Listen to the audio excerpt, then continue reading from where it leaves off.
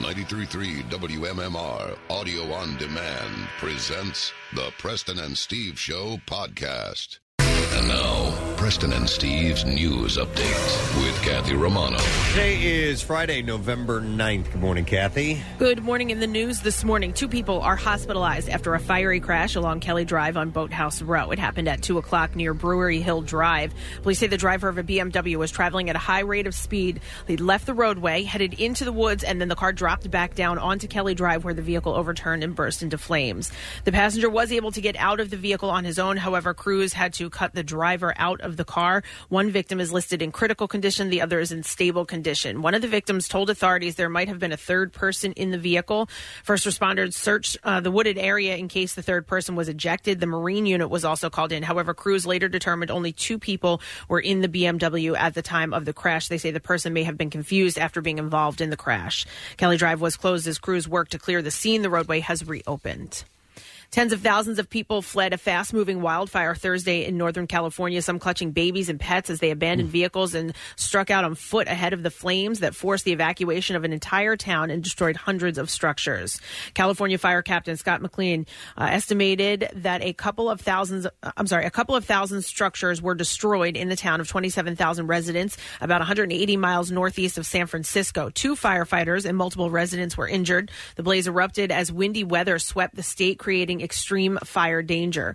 The wildfire was reported around daybreak. Within 6 hours, it had grown to more than 26 square miles. A wind-whipped fire north of Los Angeles burned about 15 square miles and at least 1 home in a matter of hours. It threatened thousands of homes and prompted evacuations of a mobile home park, a state university campus, and some neighborhoods. See that stat? So watching some of the footage, It says blaze spread at a rate of a football field every 3 seconds. Oh, my God. They'd even upped that bizarre thing, Steve, where they said it was 80 football fields every minute. Dear God. That's how it's expanding, and that's crazy. What do you do? I mean, just pray for rain. There's very little you can do. They're certainly adept at these things. They've had enough experience, but once it gets to that level, that's massive. Well, and they said they didn't have time to get out. Like, it was like that quick. It spread that quick that it was like, go, and people were scrambling. Are the Santa Ana winds in full vigor now? Or they said that. That's the main problem, are the winds. Right.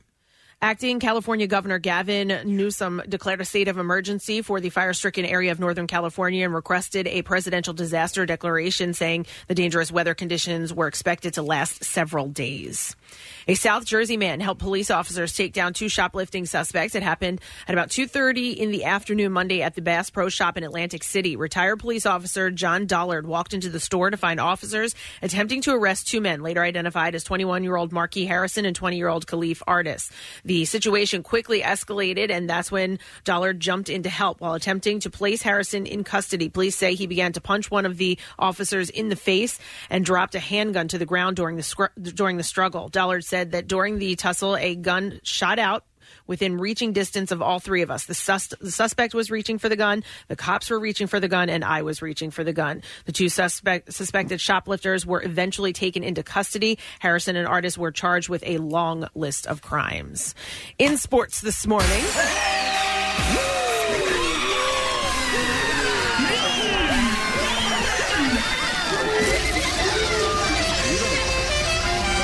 Ball sacks are yummy.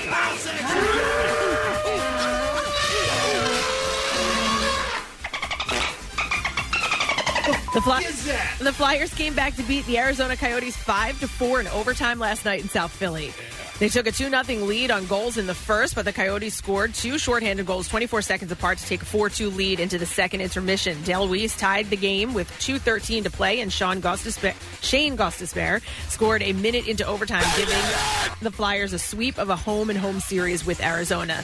Calvin Pickard started for the Flyers and made 14 saves on 18 shots before being replaced by Brian Elliott, who stopped all 16 shots he faced. The Flyers are home again tomorrow afternoon with a game against the Chicago Blackhawks, and the puck drops at 1 o'clock. In Thursday night football, the Pittsburgh Steelers won again without star running back Le'Veon Bell.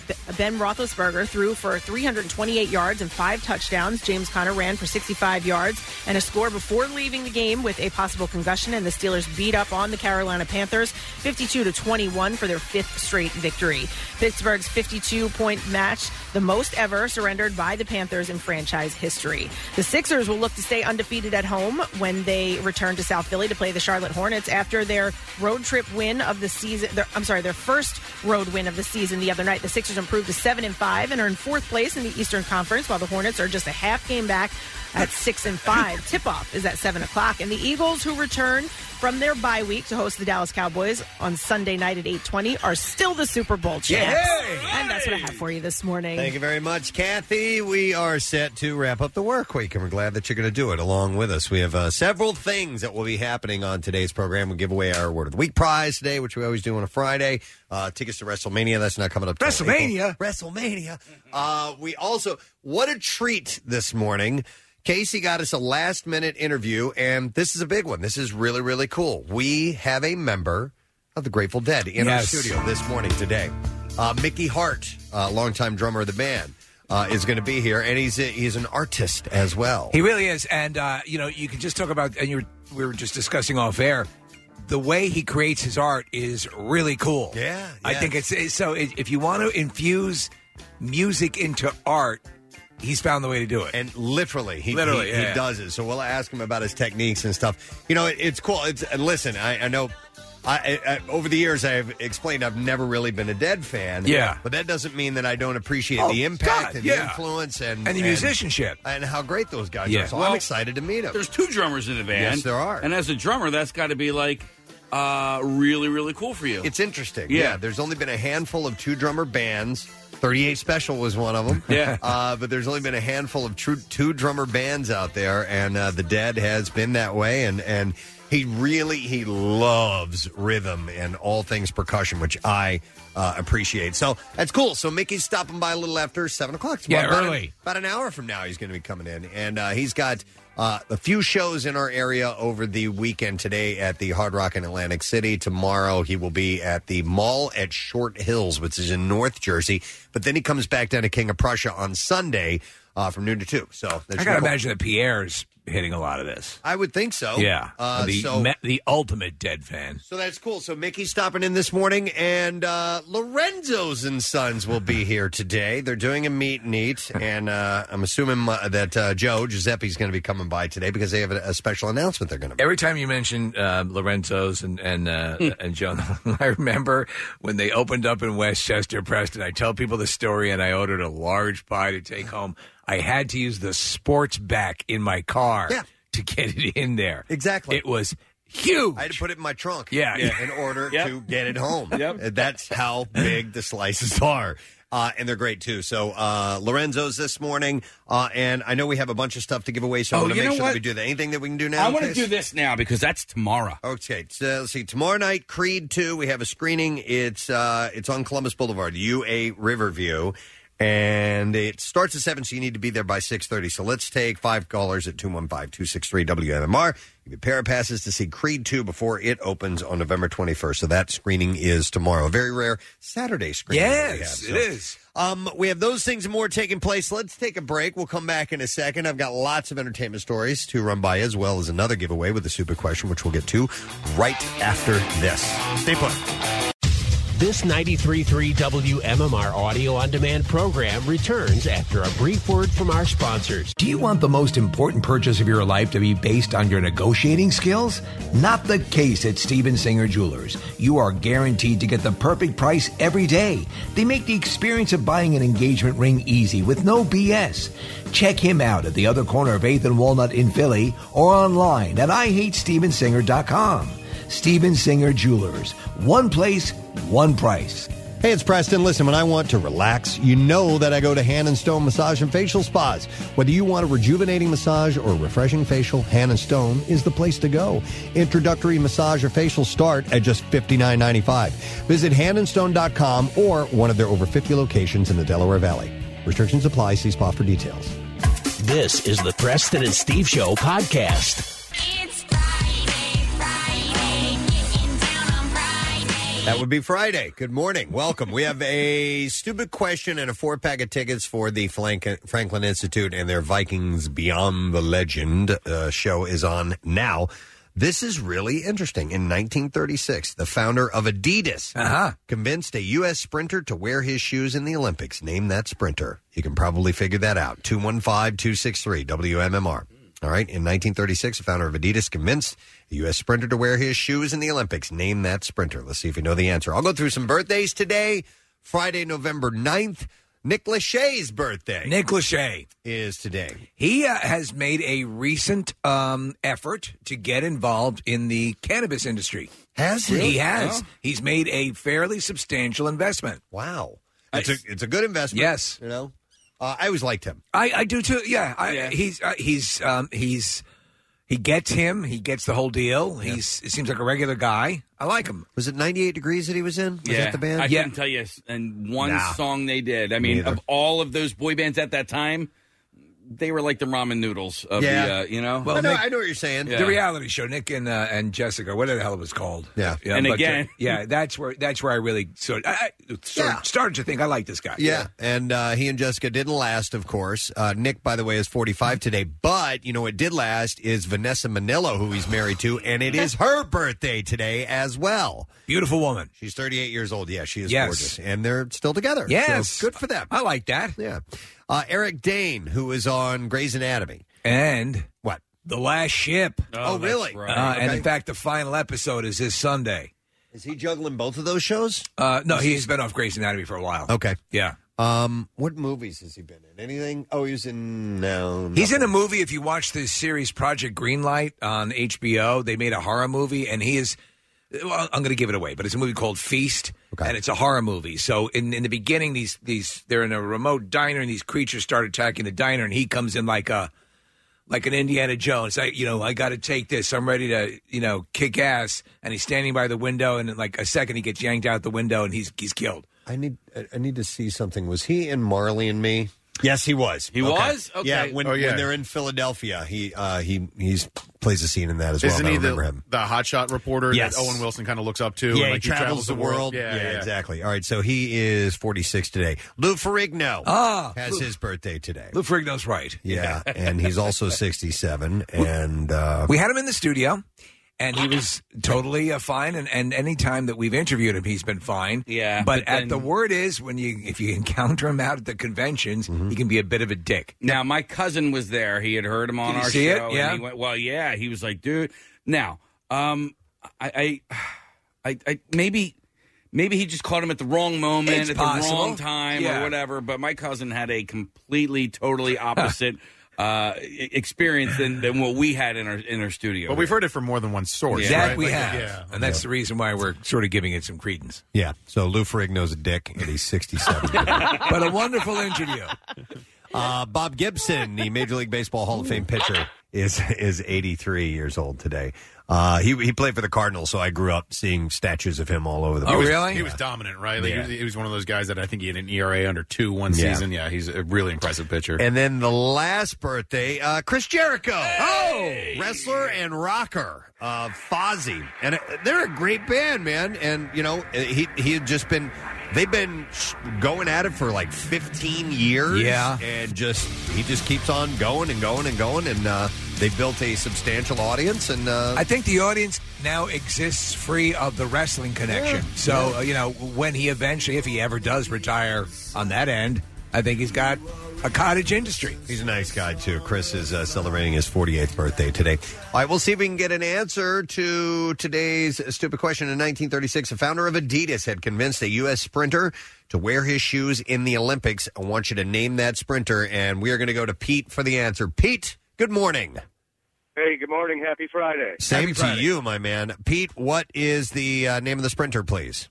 Would it be the Nazi killer Jesse Owens? The great. Absolutely. Hang on a second, Pete. I didn't know Adidas was around that long. Neither did I. Yeah. So he wore Adidas shoes Wow. in the 1936 Olympics. That's pretty wild. That's a good endorsement. Since you got it right, Pete, we are going to give you a 4-pack of Franklin Institute tickets. Journey back to Scandinavia in the Viking Age. Vikings Beyond the Legend is now open at the Franklin Institute. And if you'd like tickets, visit fi.edu. We're going to start with a couple of heavy stories. You know what? I think I've mixed them up. I think I've gone, please. heavy and light, and so on. But this is, the shooting in Thousand Oaks, California. So there's a connection to a celebrity. So Tamara Mowry or Halsey. Tia and Tamara. Yeah. Her 22-year-old niece was killed in that shooting. Yeah. Okay, because I was seeing this must be the same young woman who I think her uncle, I guess her husband there, who you're talking about, is a former newscaster. Yeah, I'm not sure about that. Kathy also had a pretty messed up stat that she told me about this morning. It was a guy who was at the concert in Vegas who was, he wasn't injured. He survived that massacre and then was killed at this latest shooting. Oh, my God. 2 big national tragedies. This guy was part of them, and it got the better of him in the second one. So Adam Halsey had said in a joint statement with his wife, "Our hearts are broken. We just learned that our niece, Elena, was one of the victims of last night's shooting at Borderline Bar in Thousand Oaks. And Elena was an incredible young woman with so much life ahead of her, and we are devastated that her life was cut short in this manner." It was Ian David Long, a former Marine, that entered the bar and killed 12 people. He was also killed. The Sister star first alluded to her missing niece when she had responded to a tweet that the girl's roommate had sent out after the shooting. And her name was Ashley, and Tamara had written, "Ashley, this is her aunt, Tamara Mowry Halsey. Can you please DM me your information?" And then they found out, which is horrible. So that's a downer story and sad news. I'll go to something happier. Please. Then I've got another heavy story to go to. But Meg Ryan announced her engagement to John Mellencamp. Yeah, wow. Yeah, the 3-time Golden Globe-nominated star of Sleepless in Seattle, and You've Got Mail confirmed the news by posting a quirky sketch of the couple on Instagram Thursday. Just one day earlier, she had been spotted in New York sporting an engagement ring. I didn't even know.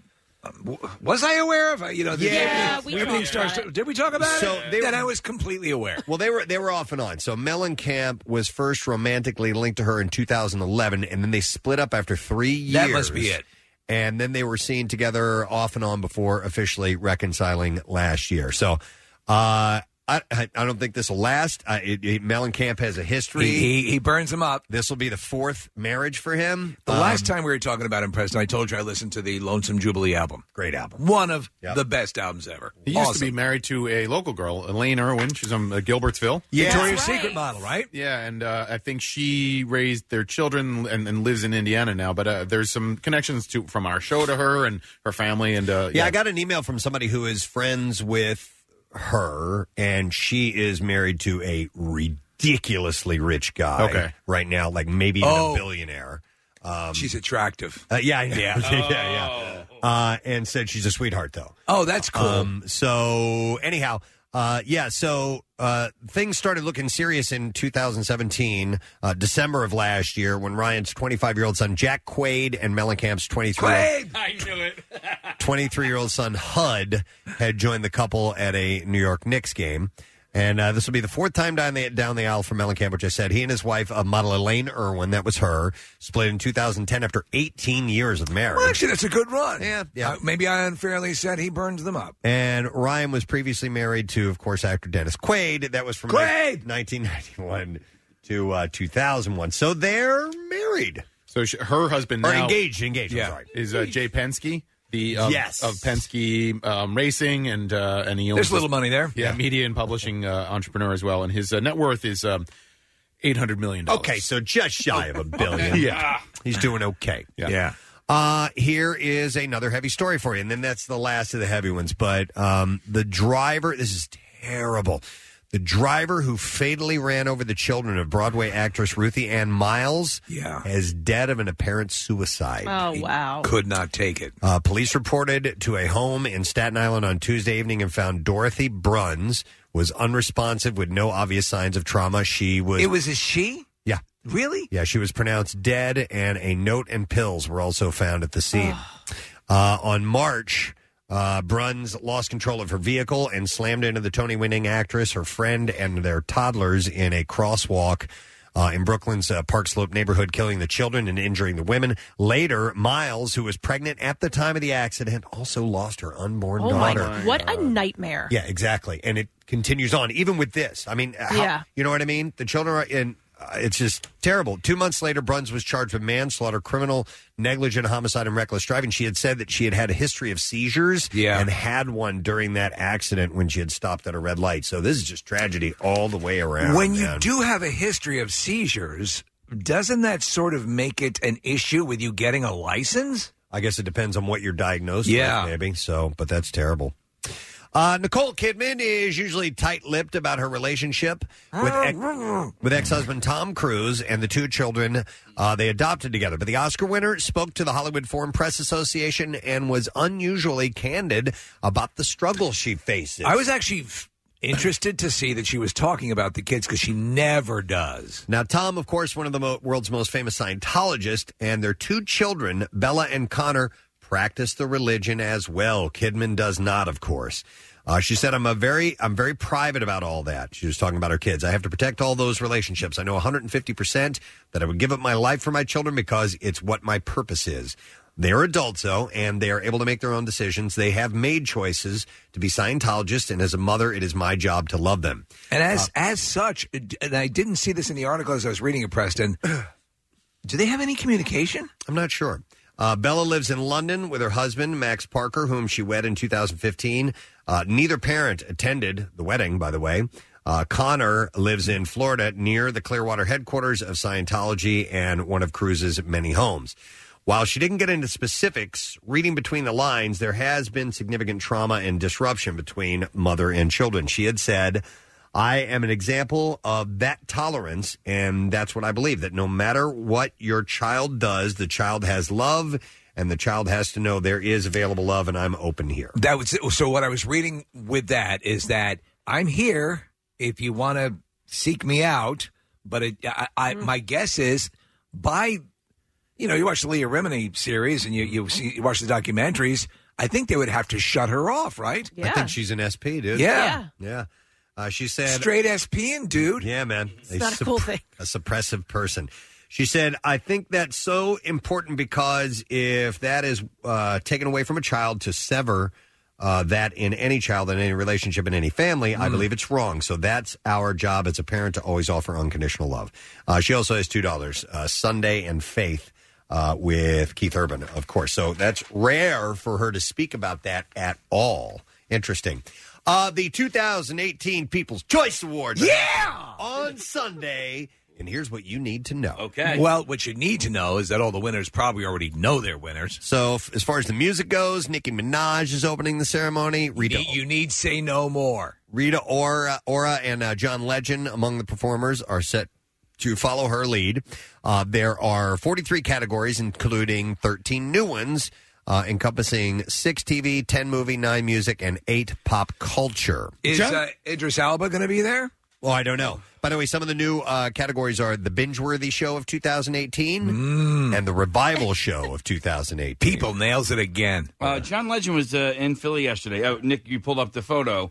Yeah, he was at Jake Matera's work. Jake used to intern with us. I didn't know if that was a joke. I saw that. The joke Jake is Matera and John Legend are friends? No, the joke is that there's a girl there with the camera, and the joke is I asked him not to take my picture, but his assistant took it anyway. She's taking a selfie, but it looks like she's taking a picture because the camera is facing to Jake. So that's a funny joke. I like it. It is a good joke. Yeah.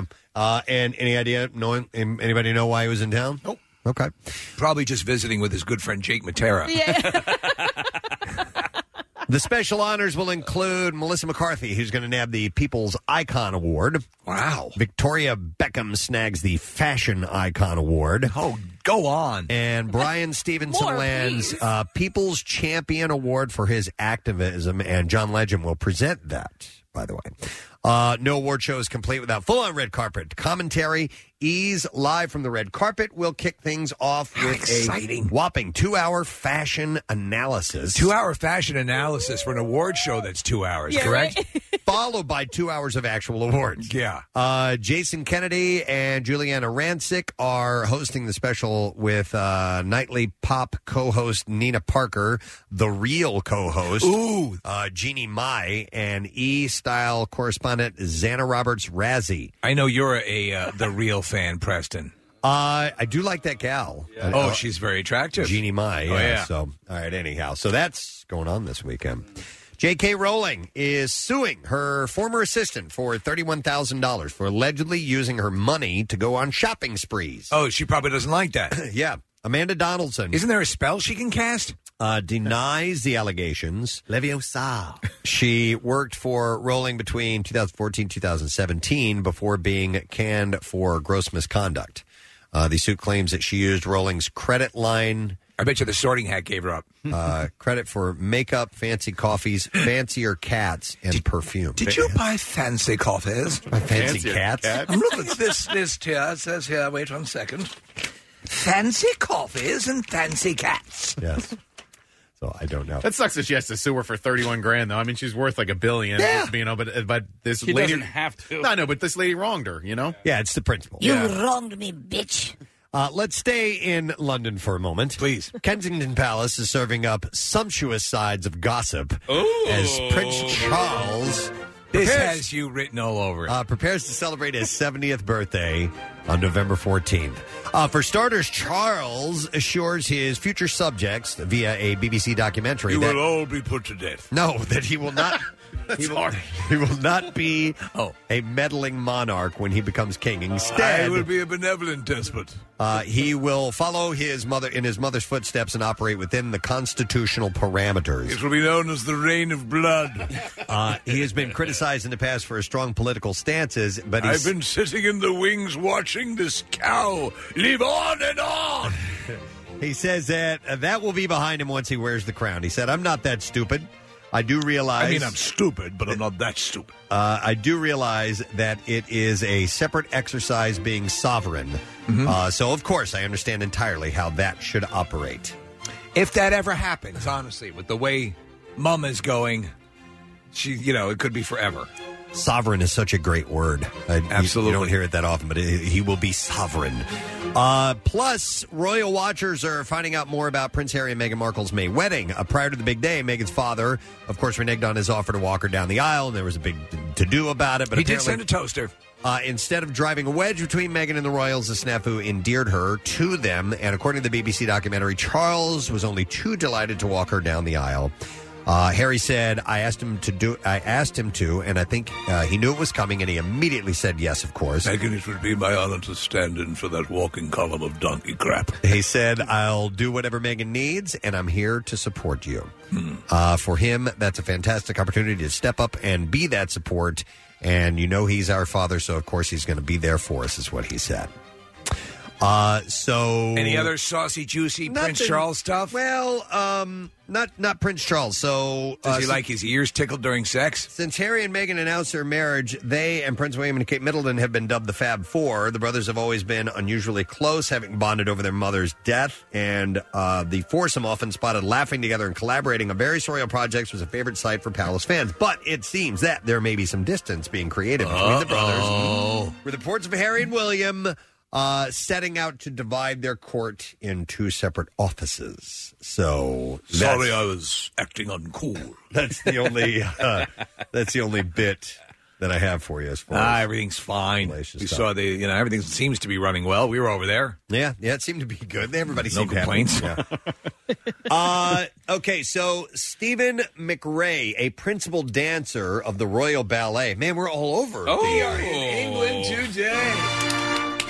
Has joined Universal Pictures Cats, and he will be in the role of Skimbleshanks. Skimbleshanks? Yes. That's my favorite character I'm completely unaware of. That is correct. In Andrew Lloyd Webber's musical,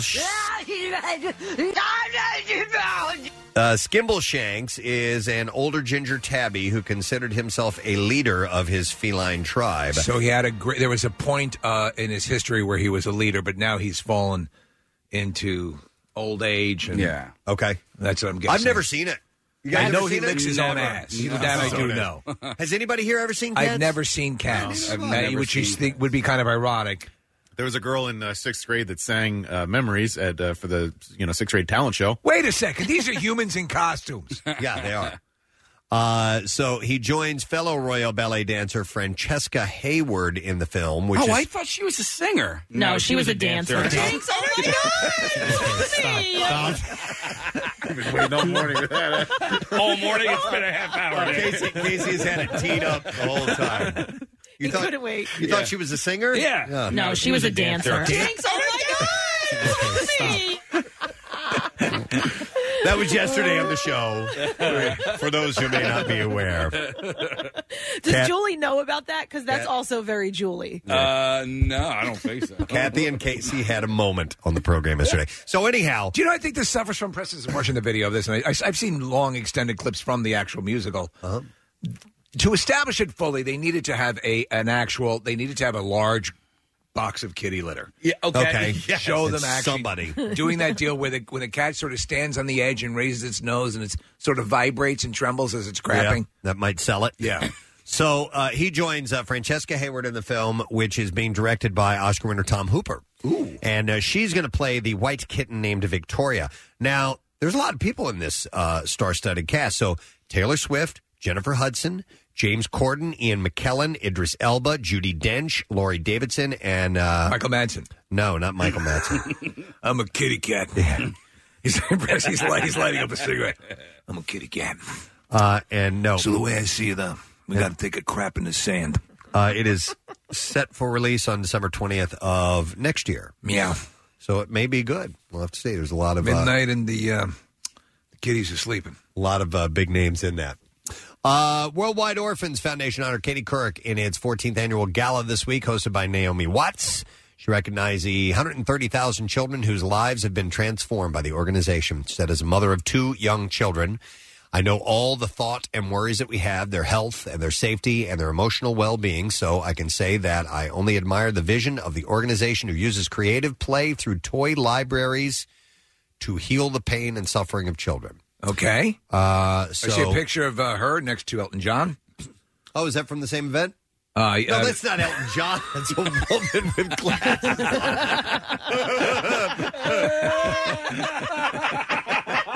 That's a woman wearing round blue glasses, Steve. Okay. Katie was honored for her work in bringing attention to the children suffering because of Haiti's devastating earthquake in 2010. So she got that award. Her ex-husband, Liev Schreiber, is the host of SNL this weekend. Yeah, that's right. Naomi Watts, I'm talking about. Yeah, I thought it was Katie Couric. What? Katie Couric's husband's dead, and he's hosting? That is correct. He will be on SNL. Demi Lovato's sobriety is still heavily dependent on her ex-boyfriend, Wilmer Valderrama, who remains a constant in her life after her return to Los Angeles. Sources close to Demi say that Demi, while I want you to stay away from the narcotics. That while the pair hasn't been seen together in public since Demi returned to the West Coast, she and Wilmer still communicate regularly. Did Wilmer ever have a brush with any? I don't know. Sobriety issues? He was a crutch for her through her hospitalization and visited her in rehab as well, and continues to do so. Sources say that the two talk several times a week and meet up as well, but it's nothing romantic. It is simply a supportive friendship. I know that in cases like this, they try to dissuade you as much as they can from hanging out with old friends or old partners, that you need to sort of clear the slate. So who knows? Who knows if this works for her? Well, I would imagine maybe if it's a positive relationship, there's nothing wrong with that. But then again, I'm not a counselor. So I don't know. I am. Demi is splitting her time between a halfway house, where she spends 3 days per week, and a private residence in Los Angeles, and she's able to go to the gym and run errands and attend multiple AA meetings with the living arrangement. Lovato has also been spotted out with clothing guru Henry Levy. Henry Levy? Who she met in rehab several years Creator ago. of the Levy Collection? I would assume so. I took a leap there. I'm not sure. And then one last thing, Lourdes Leon. That's Madonna's daughter. Yes. Who's Insured, actually a very attractive young lady. She's an attractive young lady, Preston. she ensured all eyes were on her at the CFDA Vogue Fashion Gala on Monday night. The 22-year-old daughter of Madonna wore a white tulle-draped dress with sheer cutouts by Lauer. Oh, no. Strike a pose. He decided. Now let's get down to it. Strike a pose. There's nothing to Do it. Yeah, it was at the Vogue Fashion Fund. Yeah.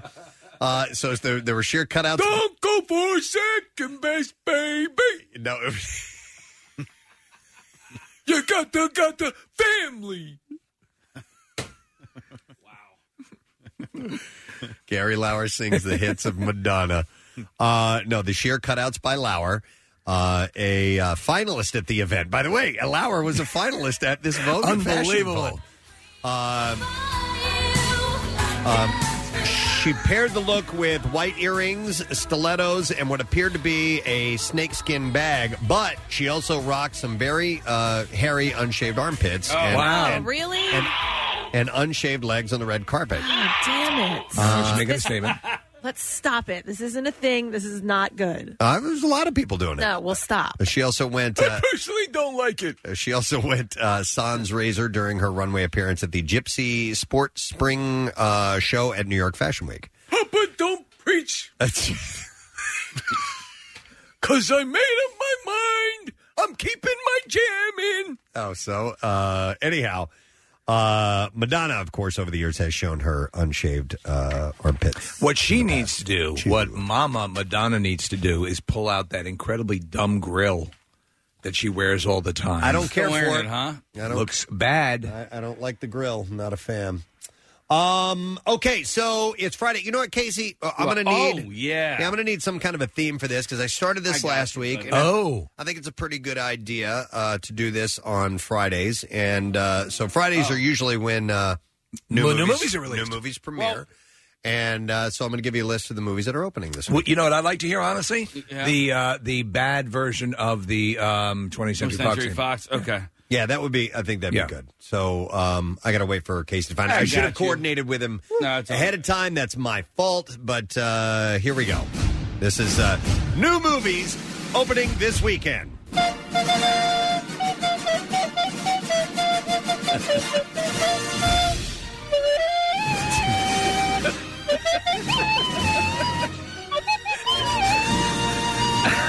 That's perfect. Opening this weekend will be in the horror genre, Overlord. I'll give you an idea of who is in it. It's people that I'm not familiar with, other than Wyatt Russell, who we've had here in our studio. Very nice guy.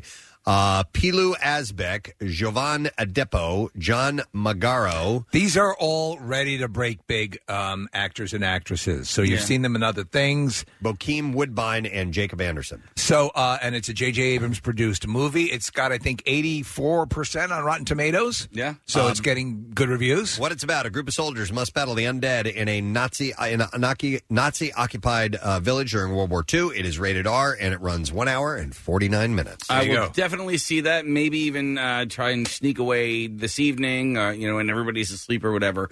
How will you know when I'm asleep? Not you. Everybody in my... Well, text him. Your family. I'll text you. Yeah. But Kyle, intern Kyle, we sent him to the premiere of this. Yes, you got to hear this, week. Preston. Yeah, and so he went out and got to pictures and videos and stuff like that. So all that is on PrestonandSteve.com. But did they have any of the people available for interviews? No. They were supposed to. So I just had a weekend trip in L.A. Basically, a weekday trip. To fly out to the West Coast to see a movie. Yeah, he was here on Wednesday, right? Yeah, he was. And then he left. And he's here today. He's here today. He's sitting over there. All right, moving on. That movie's opening this weekend. Also, The Girl in the Spider's Web. It is it's in the thriller genre, and it stars Claire Foy, Stephen Merchant, Lakeith Stanfield. Oh, I like him. Sverrir Gudnason, and Sylvia Hoeks. And Snortdort. And Snortdort is also in this one. Snortdort.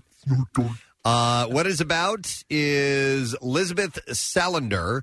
A brilliant computer hacker must use her skills and race against the clock to find stolen nuclear weapon codes. If they go fall into the wrong hands. Rated R and runs 1 hour and 57 minutes. Snortdort. It stars Snortdort. And then the other film opening this weekend is Dr. Seuss's The Grinch. I am intrigued by this. When the first commercial aired, I screamed. I threw down my sandwich and said, sacrilege. Well, we don't need another one. Right. But I felt the same way you did. You watch it. It's from the people who did Despicable Me. And Benedict Cumberbatch doing the Dr. Seuss, doing the Grinch voice. I'm cool that I'm cool.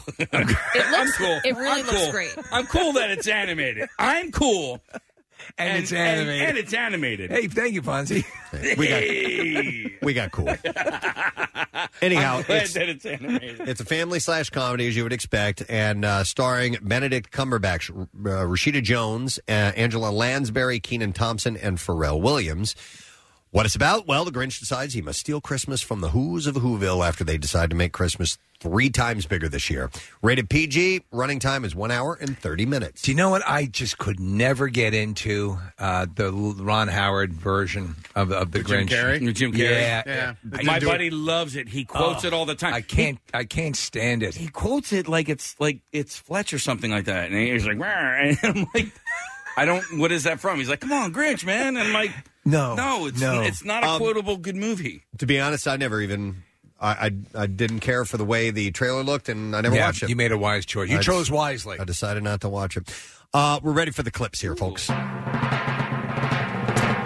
Alrighty then. Outlaw King follows Robert the Bruce as he rallies his people to reclaim his throne in a... Oh... It's the throne is spelled THROWN. They've thrown it. They've thrown it down what the do they field. put on the dictation mode on the computer and just walk away? Go for a pass. I mean, come on. To reclaim his throne. You've thrown it. Where's my seat? We threw it out like you asked. This is the problem with this generation. It's the autocorrect generation. Wow. The spell check generation. You made it generational. I did. In a way, some compare to Braveheart. Here, actor Chris Pine explains why Outlaw King is different from Braveheart.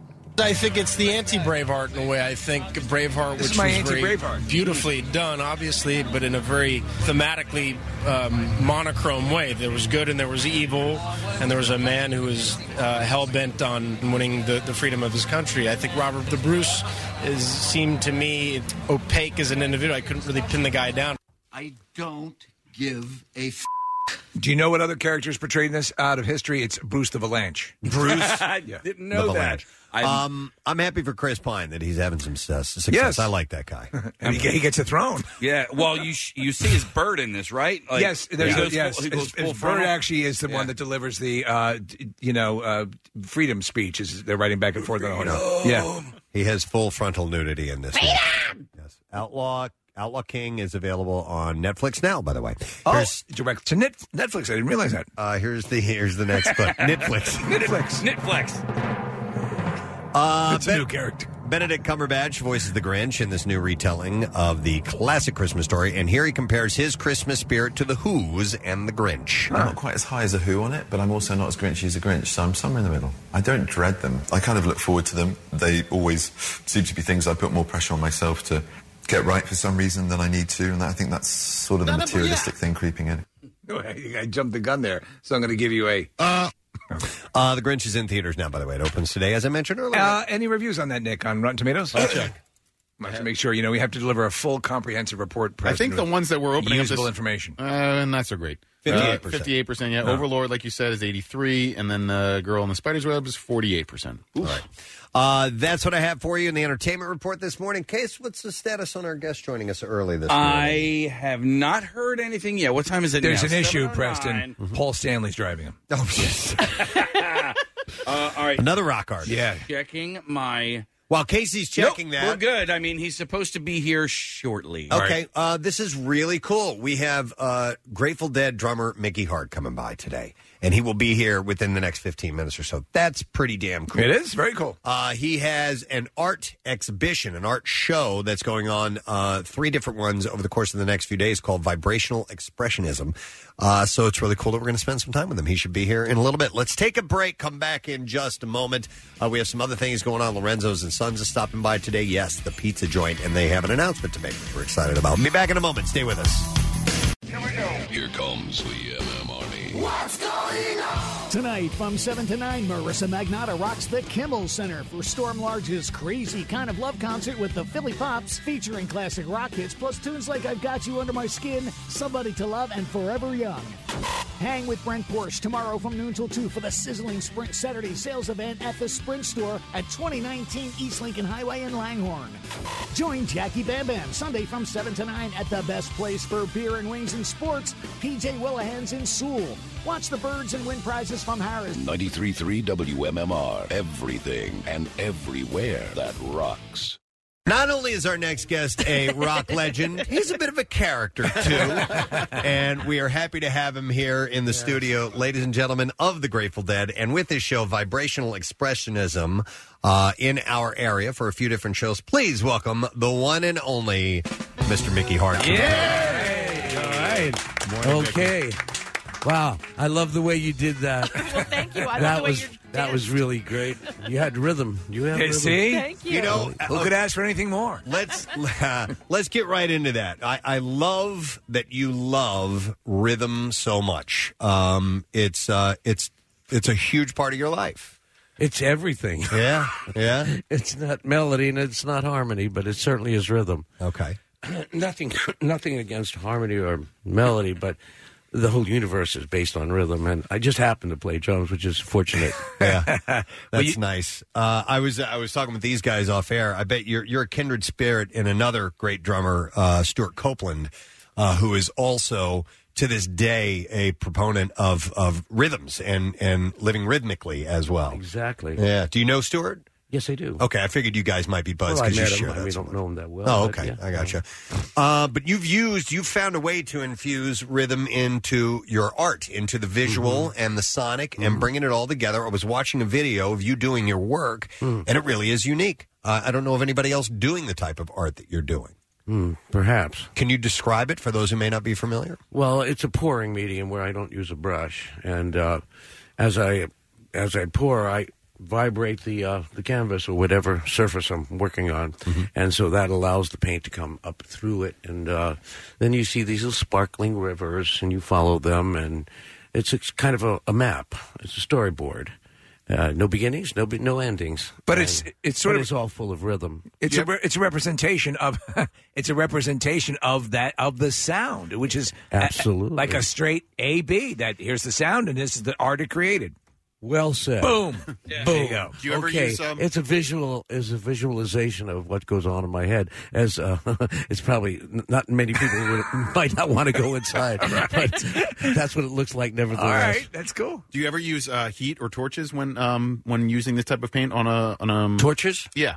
No, I don't use torches, but I do use heat. Okay. Torching is a little bit dangerous. Yeah. Yeah, but I do apply heat as well. That's a very good. Well, my girlfriend's an observation. artist, and she's done this type of thing. And actually, I'm not, but she introduced me to it, and it's pretty amazing what a little bit of heat can do to something that already exists. It's like it's almost like cooking. Absolutely, if you know how to use it, and you learn the language of the heat, and learn the language of the paint, and that's what this is all about. So, I've been doing it for about 15, 20 years. Wow.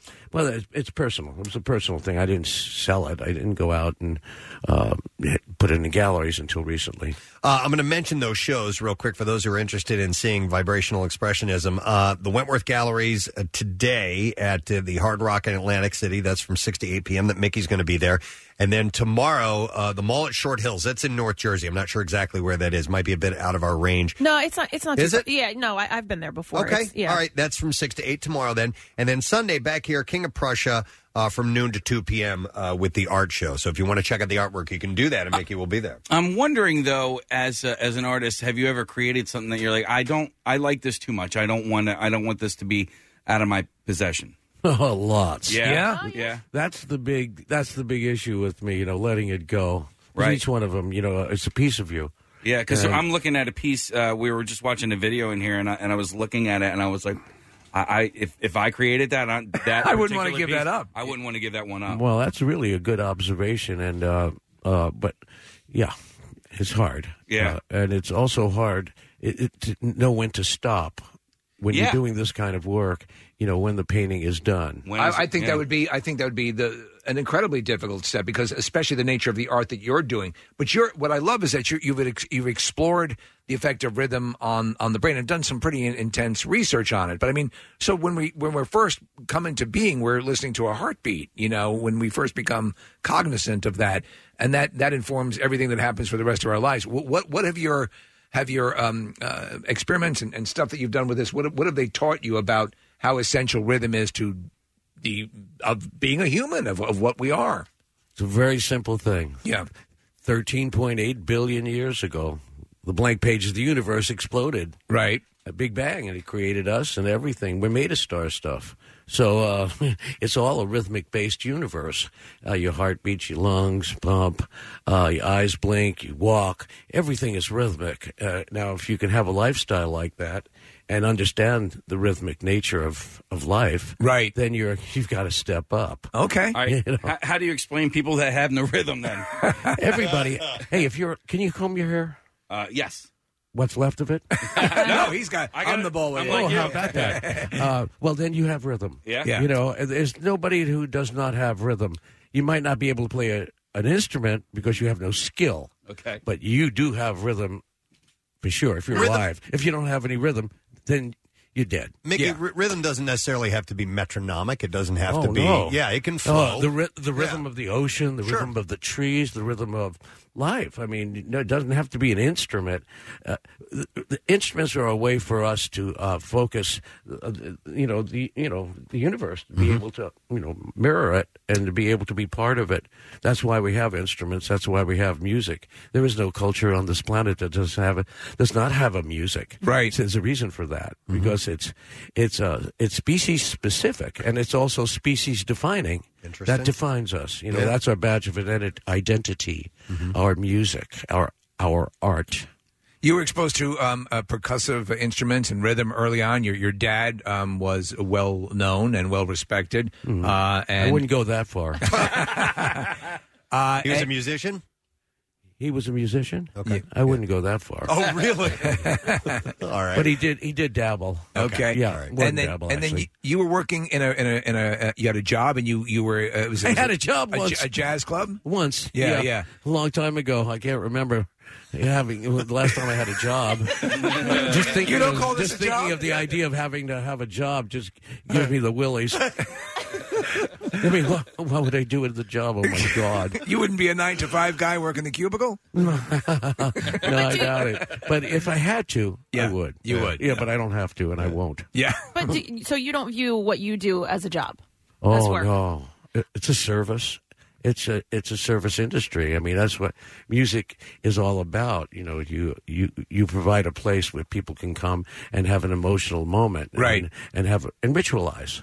So, yeah, I know, and I think it's very profound, and I'm very, what should I say, honored or blessed or whatever you want to call it, to happen to fall into this universe as a percussionist or a drummer. To be able to do that is But maybe even people. It's a good thing. Yes. People who are maybe in the same situation as you, viewing it as a job. The fact that you don't view it as you view it the way you do. It's not easy, but it's not like a job. It's like when I get up in the morning, the first thing I do is think of, the new day and what kind of new rhythms there are in it and how I can interpret that. That's what musicians do. They interpret, society and whatever, you've seen or whatever it is. And they lay down that groove. And every 5-10 years you find a new groove and you work at it. Yeah, you do work at it, but you work at play. You work to play. Sure. You have to keep your skill up. I play every day 2-3 hours. Do you? Absolutely. Yeah. Are you kidding? Absolutely. In order to get up there and do what I do. Yeah. I mean, it's an athletic event. It's not like lounge drumming and stuff. This is the power stuff, Well, speaking of reinventing and finding new grooves, I want to ask you about John Mayer because he's been with the band and touring with you guys for a stretch now. And I think a lot of people initially dismissed him as poppy and not the really great, incredible guitarist that he is. And from my perspective, he seems like the perfect fit for the Dead. Because he holds you guys in reverence, but he can also hold his own. What are your impressions on John? John's a sharpshooter. Yeah. He's a gunslinger, as it were. And his guitar, he's beautiful. He plays great. He fits perfectly in the band, and he's a nice guy. I mean, I know he has this reputation and all that stuff, but I've never had a moment of weirdness with him. He's just a very pleasant person to be around, and he plays his ass off. You know, before he was a star, he played in the conference room down the hall in these offices. And I went to see his show that night, and one of his strings broke during the performance. He tuned the guitar to itself and he didn't miss a beat. And right then I knew this guy had it. And I was so impressed by his ability. I'll tell you when I knew he had it was one day when he was just joined the band. And I had gotten him into this droning things, feeding back, getting a little crazy. And so during the drums and bass part, he got down on his knee and he put the guitar into the speaker and he started feeding back. Mm-hmm. And I was looking at him. I was saying, oh, okay. So I walked around the front of the speakers, sat down right next to him, and on one hand I had what do you call it? Lighter fluid. Yeah. And the other hand I had a Bic. Okay. And so he looked at me, I looked at him, and I said, I went like that. And for a minute, I thought he was going to do it. And then so he took it. He did take it while he was feeding back, and he put he put the Bic on his amplifier, and he took the lighter fluid and used it as a slide. And so he played slides around with lighter fluid. Full Hendrix on and I said, John, you were going to do it, weren't you? And he said, I was really thinking about it, but the guy who makes my guitar is in the audience. I couldn't do it. He almost lit his guitar on fire, so I knew right then he was okay. Wow. I was wondering if you had watched the Grateful Dead documentary that was on Amazon and what your thoughts are. No? It was very, very in-depth. Oh God, it was just awful. I just did not like it. You didn't care for it. It was just a one-sided affair. It was not for me, and it really didn't show the Grateful Dead in its totality. It was more like a Jerry, whatever that is, memorial thing or whatever. He was trying to do, but it wasn't really. It didn't have the heart of the Grateful Dead. Okay, that's for sure. There's been a lot done about it. They made me watch. Oh, I watched it once. Yeah. Okay. Just to say I didn't like it. But that's it. I didn't see it at the premiere. Me and Bob and Bill, we went out and had dinner. Yeah. While they showed the movie. That's funny. We came back right at the end when they all started. And we go, okay. Thank you. I wanted to ask you about some of the things that you do like. I was listening to the concert in Paris, 1974, this morning. Yeah. What was it besides the United States? What was your favorite country to play in? Oh, Jesus, that's a good question. I think that I can't answer that question because they're all good when you play good. Mm-hmm. Every country is the same. Yeah. If the music is played well and we have a great time, France is great, England's great, Germany, it's all good if we play well. If we don't play well, the city sucks. This place, we blame it on the city. Blame it on the city. Of course. Yeah. Franklin Port. I also, as a fan, I there's an ebb and flow to the way I listen to your music, and so recently I flowed back to I ebbed back to I ebbed back to studio albums. Do you I don't know if you ever listen to your own music. No, but do you have a favorite studio album? Yeah, I would have to say it would be, it was half studio and half live. It was called Anthem of the Sun. I think it was our second record, back 3,000 years ago. Yeah. And that was probably my favorite. American Beauty, Working Man's Dead. They were nice, fuzzy, warm. See, my first album I ever bought was Mars Hotel, so I automatically go back to that one. And Unbroken Chain. And we were never very good in the studio. We never could cage the animal in the studio. When did you realize that? It seemed to be early on. Yeah, well, we thought we could make.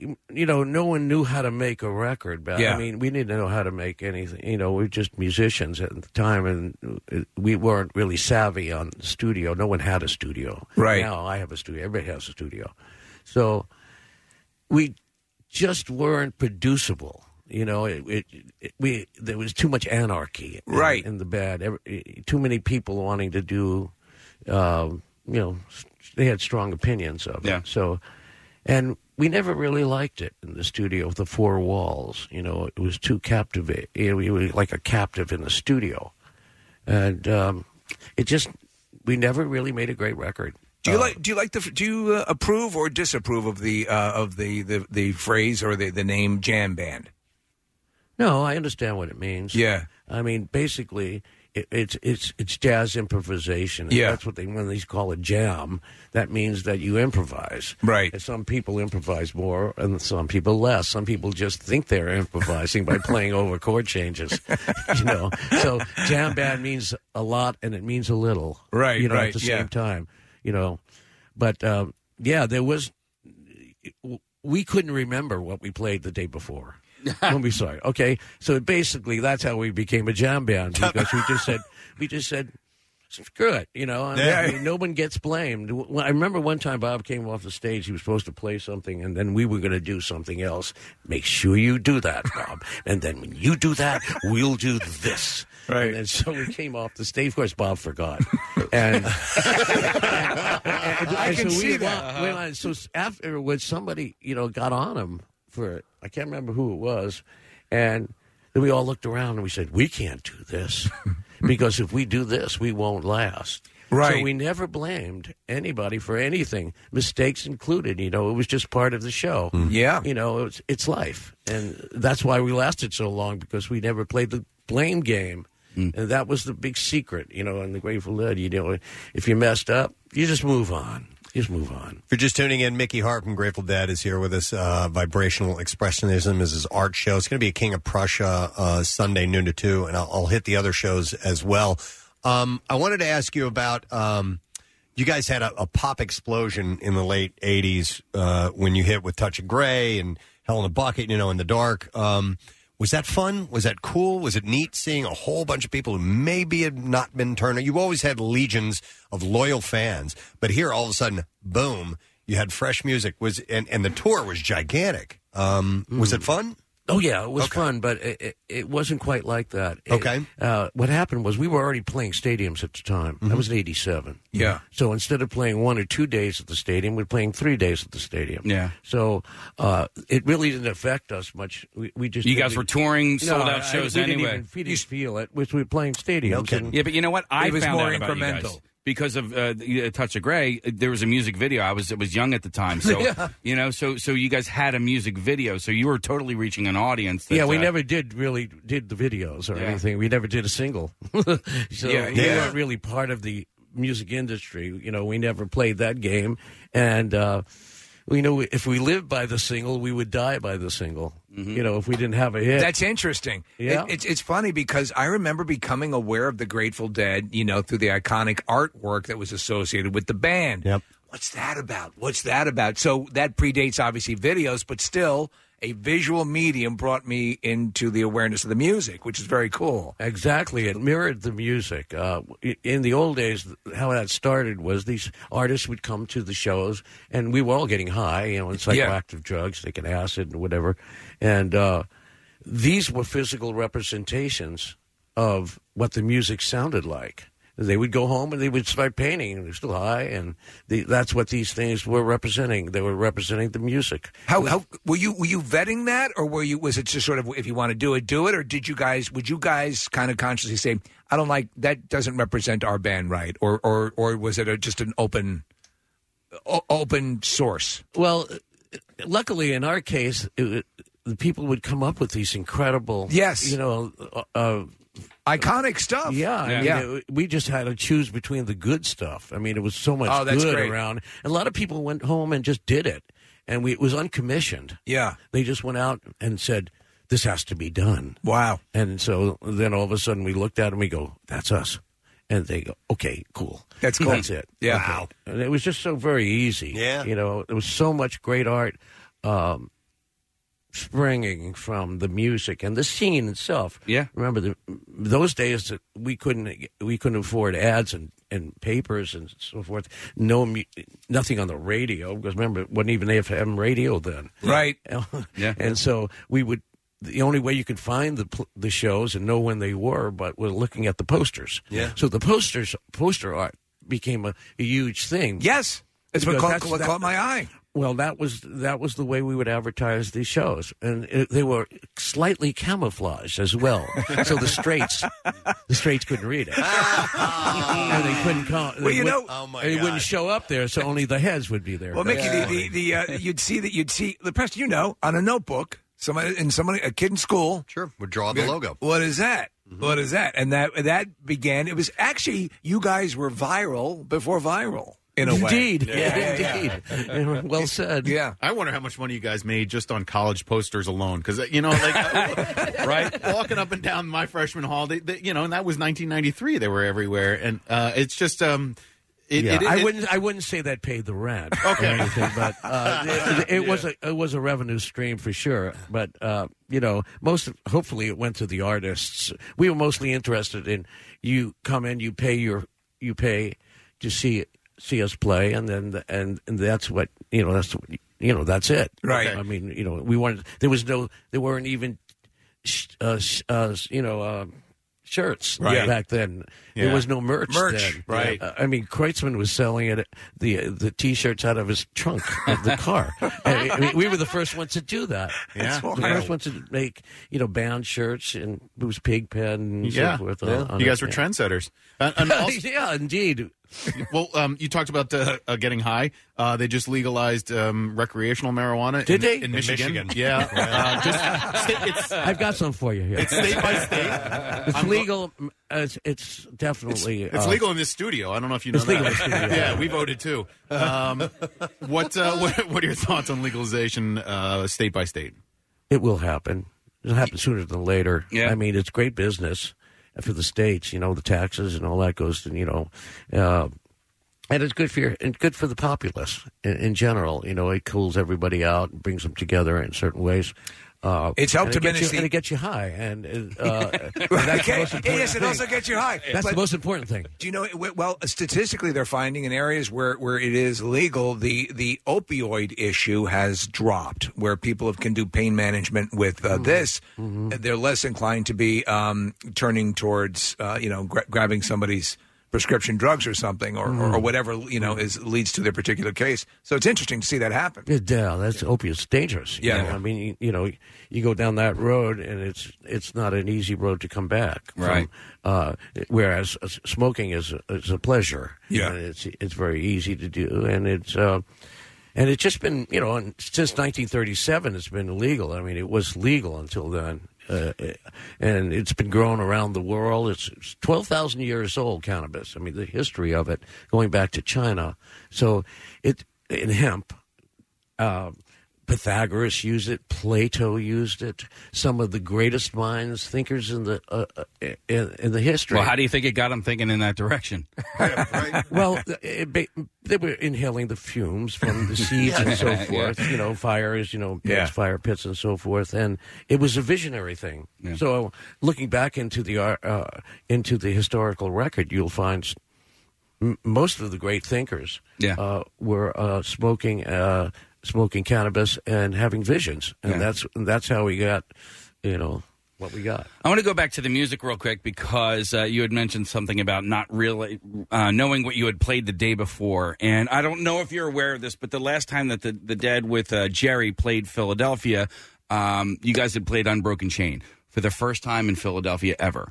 Is that something that you were ever, as a band, ever aware of? Because as fans here in this, city, it was like they played Unbroken Chain, first time ever. Not really. Okay, we don't really make the set list or anything or play those things because of that. Mm-hmm. It's just part of the cycle. It's part of what comes up. I mean, they used to have signs saying, last dark star 1,000 days or something like that. Okay. And then we would never give in to that. And then, of course, on the 1,007, we would pop open a dark star or something like that. Right. And we have so many songs. It was like we have 450 songs. That's in the repertoire. amazing. So we could do a whole tour without repeating. Right. Or many tours. Yeah.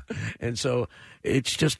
And we get tired of playing the same song over and over again. What song are you most tired of? Oh, Jesus, that's a good question. Because I'm a huge fan of Grateful Dead. I'm also a huge fan of Fish. And Trey Anastasio had said, like "You Enjoy Myself" was a song that he was just tired of, and then he got pinched by the cops. He was doing community service in the Vermont, fairgrounds, and at that moment he said, "Man, I would give my left nut to play "You Enjoy Myself" all every day for the rest of my life." Yeah. So, well, I think we're at that point. In the early days, it was like that, but now, it's every song is a good song if you play it well. Yeah. And I can't really think of a song that I, don't want to play or I want to put away because we change up so many songs. So Okay. it's not like we play the same song the whole tour. That's ridiculous. I've also heard artists in Grateful Dead world that would be that's suicidal. Yeah. Yeah. I've heard artists say also, but they're reticent to say things like that, or what song they don't like, because they know that for somebody in their fan base that means a lot, and then to hear the artist disconnect from it sort of robs it a little bit of its importance. I wanted to ask you, when did you become aware that that we think of the classic, the hopping in a van and following the Dead tour?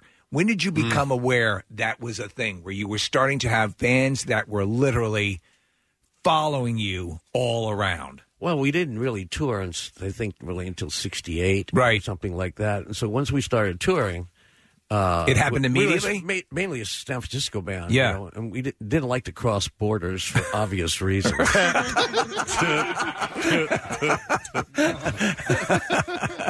So we stayed at home mostly and enjoyed ourselves outside of prison. But we noticed people. We noticed people were following us, and then it became a caravan more and more, and then it became a scene in the parking lot. Yeah. Everybody was there selling their whatevers. A culture, a community, yeah. Culture. They kind of defined themselves. Yeah. I mean, we didn't make Deadheads. No. They made themselves. Well, I love that, because at Fish concerts as well, that area in the parking lot, it's called Shakedown Street. That's what it's called, yeah. It's called Shakedown Street. Street. One of our records is called Shakedown Street. So they call it that, and it's a very friendly place. And you go there, and it's kind of like the gate into the Grateful Dead world. I love it. You can find out the ethos and so forth of the people and meet people. It's kind of... Somebody said something recently that kind of resonated with me. And they said, it feels like home when we go there. Wow. And I started thinking, you got to know where home's at. Yeah. And so it's such a gathering place for ritualizing. And that's what Shakedown and what our conscious is supposed to be. They're supposed to be rituals to take you to another virtual place. In transport you, raise your consciousness. It's not so much about the dance. Right. Mm-hmm. It's about, the changing of consciousness. But, of course, dancing is one great way of doing that. Let me ask you, with the art and your painting, I mean, did people automatically take to it? Were you afraid you were going to get here's a musician trying to be a painter sort of deal? I'm not afraid. Yeah. So what was that jump like, and how well were you received initially? Because I mean, honestly, we were looking at the stuff. It's pretty amazing looking. There it is. Yeah. So what was that initially like? Well, I didn't think of it as. It's art. It is art. Came out. It's right. You follow the muse, and when you're an artist, the right. thing that turns you on makes you do things artistically. And first time I did it, I walked into the house, and my daughter looked at it and he said, Dad, this got legs. Yeah, that's pretty good. Legs. She liked it. Yeah. And so if my daughter liked it, and she didn't like much. Does she like the Dead? Does she like that? Okay. So I said, okay, I'll paint. If you like it, I'll paint it. I don't like much, and I love it. I play music all day, or I'm involved in music, and then at night I go into my my zone and I paint. I paint at night, okay. and it's kind of a synesthetic thing. It's really synesthesia. I enjoy my synesthesia at night. Well, who wouldn't? You ever stay up all night doing it? Yes, I do. I believe it. Yeah, you better believe it. Yeah. Once you get the music. Because I do my best work before dawn. Okay. There you go. Yeah, absolutely. You can take a look for yourself and see Mickey Hart's work. It's called Vibrational Expressionism, The Art of Mickey Hart. Wentworth Galleries. It's really cool. Today from 6 to 8 p.m. at the Hard Rock in Atlantic City, and then tomorrow from 6 to 8 p.m. at the mall at Short Hills. And then Sunday back out this way, King of Prussia, noon to 2. Is there a spot where we can go to get all this information, a website or anything, you guys? I just want to meet the King of Prussia. Yes, we all do. And I want to see Mrs. Prussia. Sure. Mr. Prussia. And all of the little Prussias. All the Prussiettes. Yeah. I'm actually Mrs. Prussia. She is. Yeah. She shops there all the time. I heard that she cooks. Oh, You heard wrong. have heard wrong, sir. Wrong, Mrs. Prussia. She makes reservations. Yeah. I can make a mean reservation. She makes a mean reservation. She makes a mean Romanoff. WentworthGalleries.com, I've been told. Is Also, where- PrestonSteve.com. Okay, we'll have all the information there. There you go. And, One-step shopping. And I do have one last request. When we get done here, can we jam off air a little quick? You bet. All right. Yeah. I love it. Excellent. I got some stuff for you. Ladies and gentlemen, please give some love to the one and only Mr. Mickey Hart. Yeah. Thanks for coming by, man. We're going to take a break, and we will be back in just a moment. Make sure you stay with us. 3-0 at the Spectrum with the Wallflowers, Kenny Wayne Shepherd, and thousands of our closest friends. How you guys feeling tonight? At the movies, we saw Saving Private Ryan. There's something about Mary and The Big Lebowski. This aggression will not stand, man. At MMR, the DJs had new music from these bands: Pearl Jam, Kid Rock, Hole, K, Korn, The Smashing Pumpkins, The Offspring, Beastie Boys, Dave Matthews Band, Marilyn Manson, Godsmack, and so many more from 1998. Listen all weekend as we highlight another page from our scrapbook of shared musical memories. Sponsored by Jeff D'Ambrosio Auto Group, the Tri-State's #1 Jeep and Ram dealer. 93.3 WMMR. Everything that's rocked Philly for 50 amazing years. They had to remove some of the doors in the offices so we could fit our Lorenzo's and Son pizzas that have arrived. Actually, that happened at the Camp Out for Hunger. Remember? Yes, they did. They had to open up both doors to get the pizzas into the tent. But Lorenzo's and Sons voted one of the best 100-run pizzerias in the country on 4 different occasions, and we're going to have an announcement about special Lorenzo's, announcement. from what I've heard. That's the word. So we got to get our buddy Joe on the air to pass that information along in a little while. But we'll do some giveaways in a bit in conjunction with their appearance. But everybody here gets pizza from Lorenzo's. This morning. It's a pretty sweet deal. Yes, that's definitely worth applause. All right, let's do a Bizarre File. WMMR presents Preston and Steve's Bizarre File. All right, I got some stories for you. Let's begin with this one. The thongs were flying as the annual Miss Bum Bum contest. This freaking thing turned into a bit of a brouhaha. The contest, a Brazilian staple, celebrates the country's prettiest posteriors. But people were shocked when 2 contestants started fighting after one accused the other of enhancing her assets. You got a fake ass! Minutes after Ellen Santana was crowned Miss Bum Bum 2018, she was stripped of her winner's sash by a rival, Aline Uva, who coveted the title for herself. Look at this. There's a nozzle to inflate it. Uva, a 27-year-old massage therapist, slammed the iconic competition as a farce and said Santana's butt was bogus. She said, it's at that point she labeled it a farce. When she lost. This Miss Bum Bum contest at this point has become a farce. But she says, I fulfilled all the rules of the game. My butt is real, but her butt is plastic. The indignant loser screamed, Miss Bum Bum is a farce. Today, I could prove all of this. Well, the thing to do, like at the airport when they make you turn on your laptop, I think they should all defecate to prove that it's a functioning butt. Oh, okay. Well, I think that she knows the butt's function, but, all right. This but is they're an enhanced. intense competition. It is very intense. Good Lord. Kathy, so this has been the big thing for a long time. Yep. Organizers pulled the pair apart, and the pageant creator, Cacao Oliver. Cacalola? Yeah, Cacalola, said the melodramatics made the pageant interesting. Winner of the 8th annual Miss Bum Bum contestant gets about $17,500 in endorsement deals. It's really not that much. Well, in Brazil it might be. Yeah. It becomes one of the South American country's top celebrities if you win. And 2 trans women took part for the first time this year, by the way. Animal control officers removed a 7-foot alligator from a Kansas City home on Wednesday during an eviction, and the gator's owner says that he'll fight to get him back. I want him back. Sean Casey said when officials showed up Wednesday morning to evict him, he had just minutes to get out of the home, so he had to leave everything behind, including his pet alligator named Catfish. He also had to leave back 3 snakes, a rabbit named Dinner as well. Named Dinner? Yeah. Oh, Jesus. So his alligator's Catfish. He's got 3 snakes and a rabbit named Dinner. Casey said... That's right. Casey said the house belonged to his grandmother, who's currently in a nursing 6 home. gerbils, 2 cats, a hamster, and a rabbit. The owner of the home is a trustee and evicted him. Casey said the creature, meaning the alligator, Catfish, was only about 15 to 18 inches long when he first got him 4 years ago. But now Catfish is the largest alligator that Kansas City animal control officers have ever had to deal with. They had to call in an animal rescue group to help them remove Catfish since they aren't equipped to deal with a more than 200-pound alligator. Jesus. It took over 4 people to handle it. This rescue was painful for the gator's owner. He said, because here's what he had to say. Casey said he had his own way of saying hi to people. He said by ripping their arms off. He said they're not big, ferocious animals like people think. They have personalities. It's a bad reputation they've gotten over the years.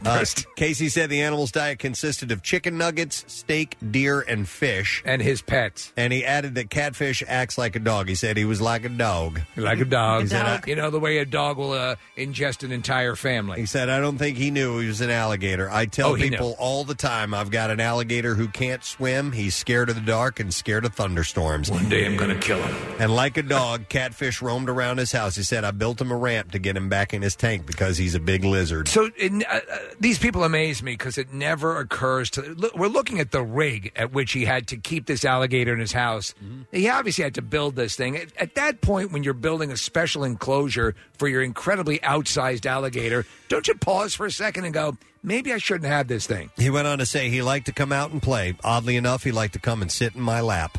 It's a bunch of crap. Alligators are prohibited in Kansas City. Catfish is now in the care of Dana Savarelli at Monkey Island. It's probably missing a few monkeys at this point. An exotic animal rescue group in Greenwood. Where did Chi-Chi go? Savarelli said well-meaning people buy alligators when they're small and don't realize how big they're going to get. And he said his sanctuary is full after he rescued 2 other large gators a few months ago. But Casey says he plans to find a way to get his beloved pet back. He said, I don't know what the procedure will be to get him back, but I'm going to fight to get him back. Well, fortunately, Kansas City has one of the top alligator reclaiming lawyers in the country. Oh, really? Yeah. Is He's he not licensed? licensed in this state, though. Yeah. When you lose an alligator, it can be devastating. Animal Control says that he's not going to get it back, though. And one more story. Police in Florida got a surprising phone call on Tuesday morning that there was an alligator in the break room of a Walmart. Wow, this might be an all-alligator bizarre file. I really tried to make it happen, but I couldn't find enough stories. So the alligator, it was in the break room? Yeah, it was in the break room, having a smoke. Officer Michael... No, it's not French benefits. It's fringe. Did anyone fill out their 401k yet? Officer Michael Connor of the Port St. Lucie Police Department was dispatched to the local Walmart store when an employee called to report the small gator. This is a less impressive gator. The department tweeted a photo of the officer holding the alligator. It's like a novelty gator. Yeah, it's like a salamander. Along with the caption, Officer Connor had to escort an unwelcome shopper at Walmart. The little fellow was trespassing, and he was relocated in good health. Why didn't they just go back and open fire on it? Police said the alligator was released into a nearby waterway. So there you go. See, Casey, you go down to Florida. Yeah. Florida, home of the alligators. Just you can't see a damn one. Yeah, and there's one in the break room. Oh. Well, I'm going down when it's like a little bit too chilly. Yeah. You know? I got to go down like now. Yep. All right, so that's what I have in the bizarre file for you. I want to give away a $25 gift card to Lorenzo and Sons. 215-263-WMMR. We'll take caller number 8. Don't forget, you can visit Lorenzo's at one of their multiple locations, South Street, on High Street in Westchester, at the multiple stands in the Wells Fargo Center. And now we're going to, well, not now. We're going to tell you. Yes, we're going to make a special. In a moment, we're going to have an announcement where else you will be able to get some Lorenzo. Great pizza, for eating. Lorenzo's pizza. Great as a pool cover. That too. Yep. We're going to take a break. We'll be back in just a moment. Make sure that you stay with us, my friend. 93.3 WMMR presents Preston and Steve's Totally Office Calendar 2019. 12 magnificent months featuring the most gorgeous girls and our loveliest listeners. The official release party is Friday, November 16th from 7 to 10 p.m. at Chickies and Pete's in South Philly. Be first with a free copy of the calendar, hang with the morning show, and meet the girls of Preston and Steve's Totally Office Calendar 2019. Details at WMMR.com. 93.3 WMMR. Everything that rocks. Nick just showed me this text that says, talking about pie yesterday made me want one, so I got an apple pie from Trader Joe's. Kathy is insane. Pies are amazing. I don't remember that. Kathy doesn't like pies. There's you guys as you were going through the list, all of them. I was kind of like, no, I'm out. I would rather not eat it. How about pizza pie? Yeah, I like pizza pie. Okay, good. We want to welcome our friend from Lorenzo and Sons, my friend and neighbor, Joe Pulizzi is here with us this morning. The owner of Lorenzo's. How you doing, man? Good. How you guys doing? We're doing great. So you brought in a bunch of pizza, obviously, this morning. We're going to see you at the Camp Out for Hunger, which is cool. But Lorenzo's has a bit of an announcement to make, correct? Yes. Can we get a drum roll? Yeah, why not? Might as well sell the sizzle on this. So what's the story on this, Joe? Our new expansion is going to be at Xfinity Live. Xfinity Live, a new Lorenzo's and Sons location, which it's going to be available. It's not going to be till next year, right? Spring 2019. Spring 2019. Yep. So it's not going to be up and ready for you to get while you're at the Camp Out for Hunger. However, Lorenzo's will be by one of the days. For Philly season. Yes. They'll be there. Yes, absolutely. That's perfect. Do you know where you're going to be inside there? We are taking over the 3 Olives. So right next to the PBR. Okay. As soon as you walk in right in the front. Excellent. Okay. So you can just walk right in, walk right out. Absolutely. Go over to the park and buy an extra seat for your slice. Yeah. And it'll be awesome. Are you guys going to be like South Street and just offering up the cheese only? Yeah. For the demand, I think we can just do cheese. Yeah, because there's going to be so many people at the sporting events that you guys will be overwhelmed. I understand. Yeah, because we get all the events there at Xfinity Live. Yeah. So all the Phillies, Eagles, Flyers. So pregame, you go to Xfinity Live first, and then you go to the stadiums. That's perfect. Yep. That's perfect. Now, Westchester has more expanded menu over there. You guys have some other varieties. So there's a lot more people out there, more demographic. So we aim for the college students, for the late night crowd, and also we have families, foodies. Yep. So we have bigger menu. So we have personal gourmet pizzas, cheesesteaks, fries. This is all a bunch of starters. It's a great location. What's the cheesesteak place? Is it at Xfinity Live? What's Geno's. over there? It's Geno's. You guys are going to do the Philly tacos? Yes. Yeah. So you Yes, wrap I'm a excited. cheesesteak in a Lorenzo's slice. Yeah. And that's a Philly taco. And then you run a marathon. Yeah. There you go. Exactly.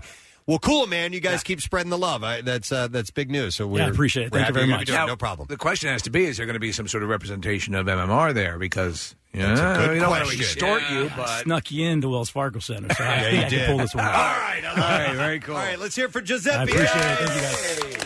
Owner of Lorenzo's and Sons, and everybody here is getting some pizza, which is phenomenal. So we're happy about that. It's a Philadelphia institution. Speaking of that, one of the Philadelphia institutions that we've talked about on occasion is former Mayor Frank Rizzo, or deceased mayor or late Mayor Frank Rizzo.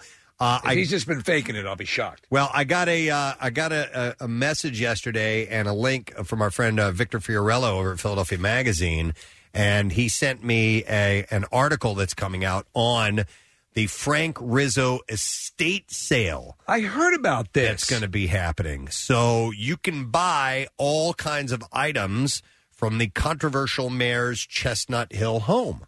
And I believe the home is on the market as well. So Frank Rizzo, You're a real crumb bum. Frank Rizzo's house is up in Chestnut Hill, is up for $1.7 million.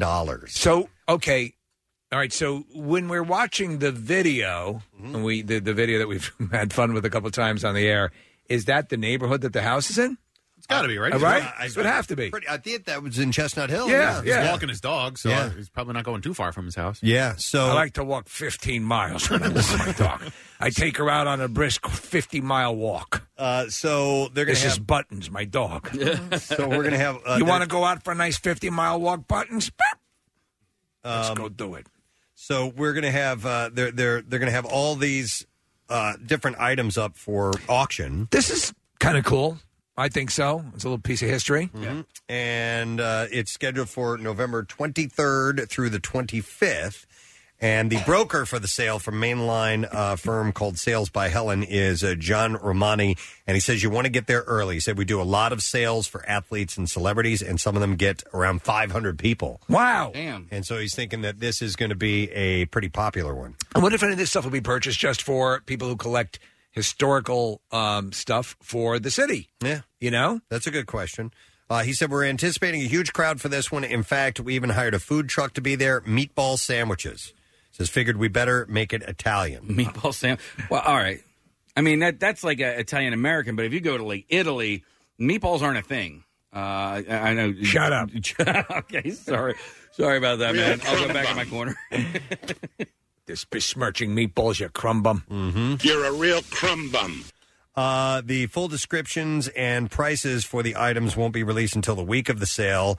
But Romani said that there will be plenty of standard household items and trinkets in the $5 to $25 range. Wow, Mayor Rizzo had a lot of trinkets. That's great. While some of Frank Rizzo's very personal items will be priced. Look at that. That's my Stretch Armstrong. At several $1,000s. So what kind of trinkets are we talking about? They don't have them listed? Well, I have a list of some interesting things. Are things as banal as like a gravy boat, or what? I have descriptions of my waffle iron. Some more interesting. I made a lot of waffles in that, you crumb bum.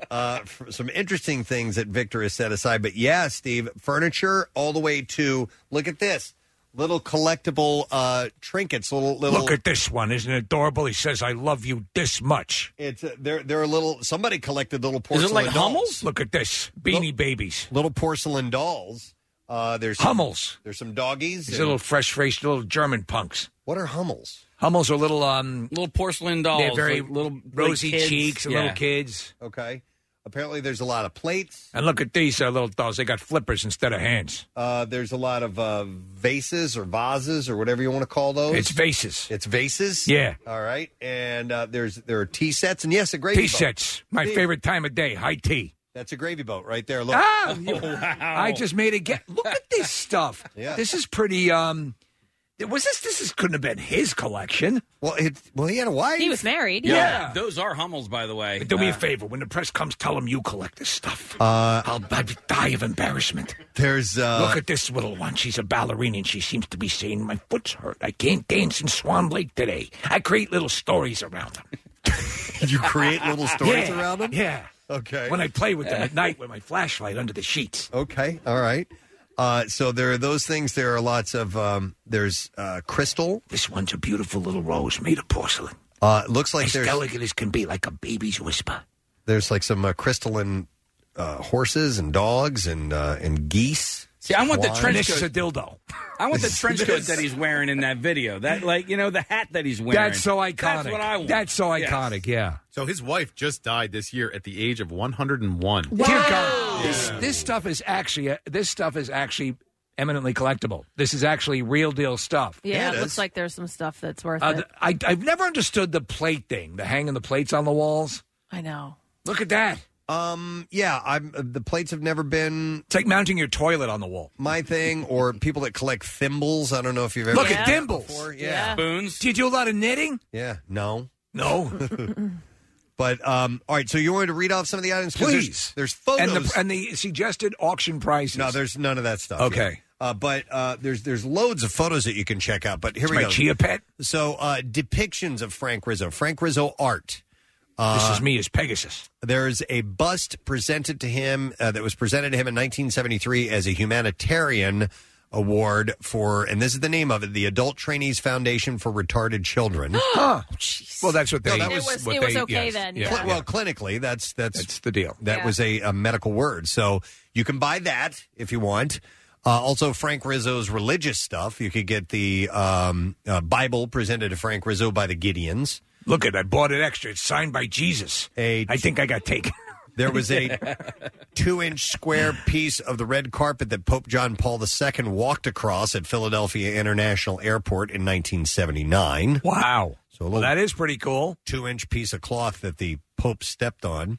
He stepped on this. Maybe. We should probably get that. This is the shoe he stepped on. He stepped on my foot.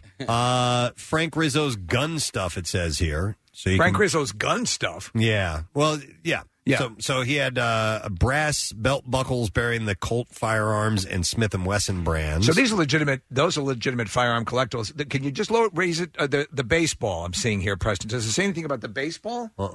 Mayor Rizzo says, is that Minutemen? Okay. Yeah, don't know. I only have these here. An owner's manual for a Smith & Wesson Model 78G CO2 pistol from the 1970s. And all my hustlers. Wow, he went dirty. Full collection. That would be awesome. Yeah. This one is wild. Yeah. I don't know where this chick comes from. You didn't go Playboy or Penthouse? I think he was. I Straight think he for was Hustler. Esquire. I think he was probably more conservative. Esquire and Playboy. No, not Hustler? Nah. Oh, come on, Too man. dirty. All right. Yeah. Completely. You can buy Frank Rizzo's nightstick. So you know, That's a little from his police days. Yeah. Okay. Yeah. Well, I mean, yeah, he cracked a lot of skulls with that thing. So I don't know if that's thump your skull for you. Yeah. Ate a lot of little chocolate donuts. There is a political cartoon. It was called Recall Rizzo. Mm-hmm. And during Frank Rizzo's, hey Riz, by the way, I keep forgetting that that was a character in Grease. Yeah, we all hung out. Kaneki, the whole gang. I thought you were talking about the rat from the Muppets. Oh, yeah, that's what I was talking about. During Rizzo's second mayoral campaign in 1975, he said that he would hold the line on taxes. After he won, though, he raised them, leading to a Recall Rizzo campaign. What did I say again? The effort showed initial signs of success, but on September 30th, 1976, Pennsylvania Supreme Court ruled against it. So a few days later, the Philadelphia Daily News political cartoonist Rob Lawler published a cartoon showing a Recall Rizzo activist jumping off the Henry Avenue Bridge, soon to be followed by members of the press and liberals. Kathy, wouldn't that look great in your rumpus room? And so he kept that, and that's one of the things that is up for sale as well. Honestly, there's a ton of stuff. So with this scroll has been continuing while we've been talking. Some actual, I was wondering what the artwork would be like, but it's pretty good. Standard stuff that you might see at a starving artist sale. Yeah. Or a garage sale. Garage sale, yeah. Frank Rizzo's Rolodex is up for grabs. That might be kind of interesting. To go through that. Yeah. Call those numbers. I doubt those numbers exist anymore, but... Look, this one Mark Crumb Bum. We know who that is. You're a real crumb bum. And there's one item that shows that he had a bit of a sense of humor. In 1976, the Fairmount Park Art Association had installed a sculpture called Government of the People outside of the Municipal Services Building. The sculpture, which still is there, had been designed by Jacques Lipschitz. I'm sorry, that is a funny name no matter what way you cut it. But not cast before his death in 1973. And Frank Rizzo... Look at this. It's an original Lipschitz. Rizzo hated it. And like Frank Rizzo, was always was about things that he was vocal about things he hated. And, got all his Star Wars figures, Preston. And once Lipschitz's widow got wind of the fact that the mayor of Philadelphia was throwing shade at her late husband's work, she framed some of the tools that he used to create the original plaster mold and then sent that to Rizzo, and he held on to them. So even though he hated it, he kept it he thought it was a funny gift. And look at this. I got an authentic R10D10. R10D10. From Star Wars. R2D10. Yeah. So if you're interested... a lot of items. There is a ton of stuff. Yeah. Going up for sale from... There's an actual... Who's the picture? I guess is that Rizzo himself. There's a portrait right there. Do you see it? Yeah, I think that's... Oh, no, that's the Fonz. No, that's not the Fonz. That's Frank Rizzo. Did it... He had to have had kids, right? Yes. Yeah. Frank Jr. Yeah. And there was Bobby, Cindy, Marcia, and Jan. Well, the girls weren't his, but I think they were his stepdaughters. Okay. Yeah. All right, so do they still live in this area? I would assume, right? They're a part of this estate sale. So there we go. When the mom passed away, that's why a lot of this is now up for sale, because it was recent that she died. Wow, she lived to 101. That's amazing. Wow. So I guess that's... and she died recently, you said, Nick? Yeah, she died in July, so all of this estate stuff is happening now. Yeah. Have you ever had to divvy up family items when somebody passes? Yeah. I've sold things from people who were asleep in the family. Oh. Who hadn't necessarily passed away, No. but when they woke up, it was gone. I remember being at my... we went for my grandfather's funeral, and then afterwards we went back to the house, and then everybody kind of started... I'm going to take that. That's going to be mine. Wow. And the best thing to do is when they're still alive. Is go, right, yeah, I want exactly. this. You can't walk. Listen, you don't use this. It's weird. Listen, my father passed away 4 years ago, Yeah. and we had a little bit of that after he died, but I know, like... Yeah, but your mom's still alive. She would get everything, right? Well, I mean, there were things that she didn't... Like, things that were his. That she... not things that were theirs, but things that were his. Like, like every Sunday I wear his Mike Quick jersey for Eagles games. Right. But before I took that, I asked everybody, so, like, I was trying to be really respectful of everybody's feelings. Sure. And everybody was. Yeah. There are things that if... nobody's going to... You're going to throw them away unless somebody's going to use them. Yeah. Right? That type of stuff needs to be divvied up as well. But it has been the flashpoint for a lot of family fights. Sure. When that gets contentious, yeah, it can be horrible. Preston, where's that armoire? Oh, my God.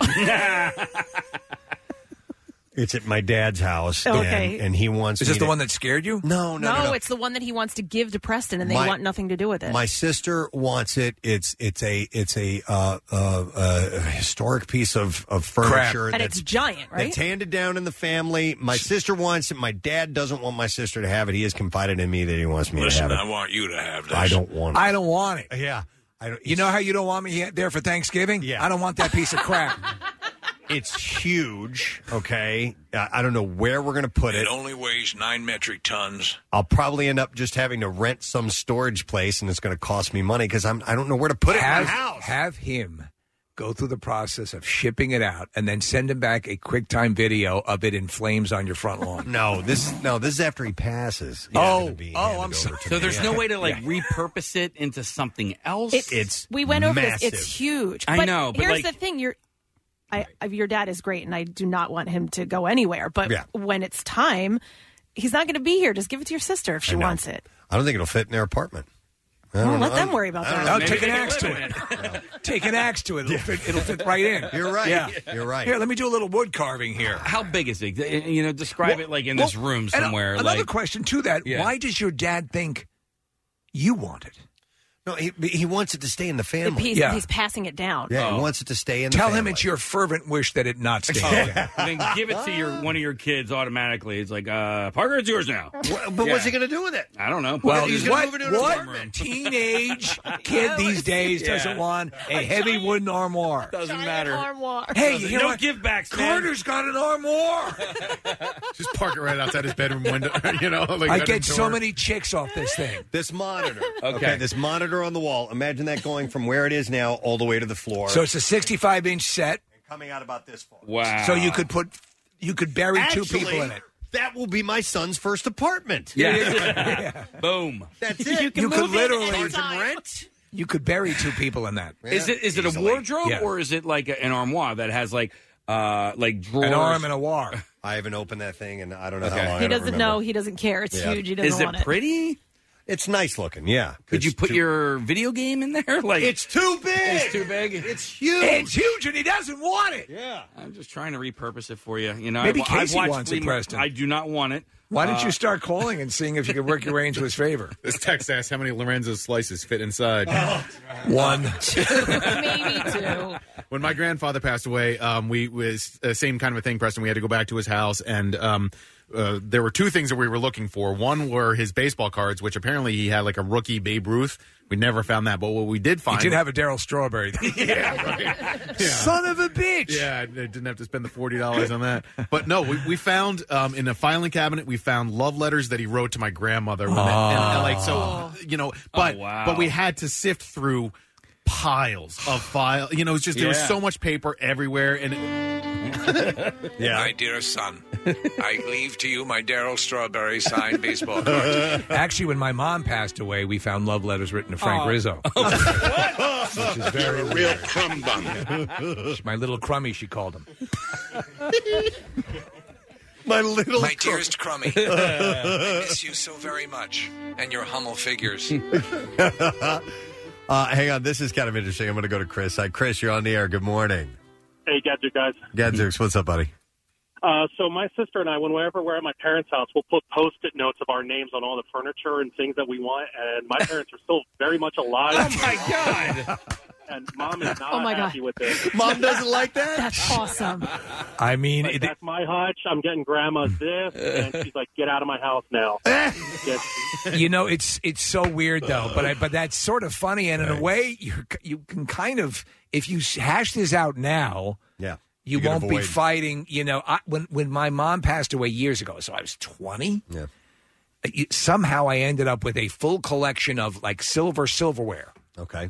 And I'm like I'm in a bachelor apartment with my brother. You still have it, or did you eventually? It's somewhere. Yeah. Okay. Yeah. All right. Yeah. I mean, you accumulate too much stuff at some point, But you and some don't- things have to go. But the last thing is with this. I know. It's important to your dad, and the last thing you want to do is hurt his feelings or not follow his wishes. It's a bit much. It is It's a bit much. It's a bit much. The way he doesn't want you there for Thanksgiving. But Steve, like in your situation, you probably were too young to appreciate what that was. Yeah. And you probably don't. Now I'm have old it enough now. to not appreciate it. Well, no, but some of the stuff, Yeah. can be passed down and it can be used. Like my mom wanted to give me her china, and I was like, I don't want that crap. Like I don't even like that. No. And then sure enough, Thank you for being so kind. Dad, you're my little girl. But I down love the the- way you called it crap.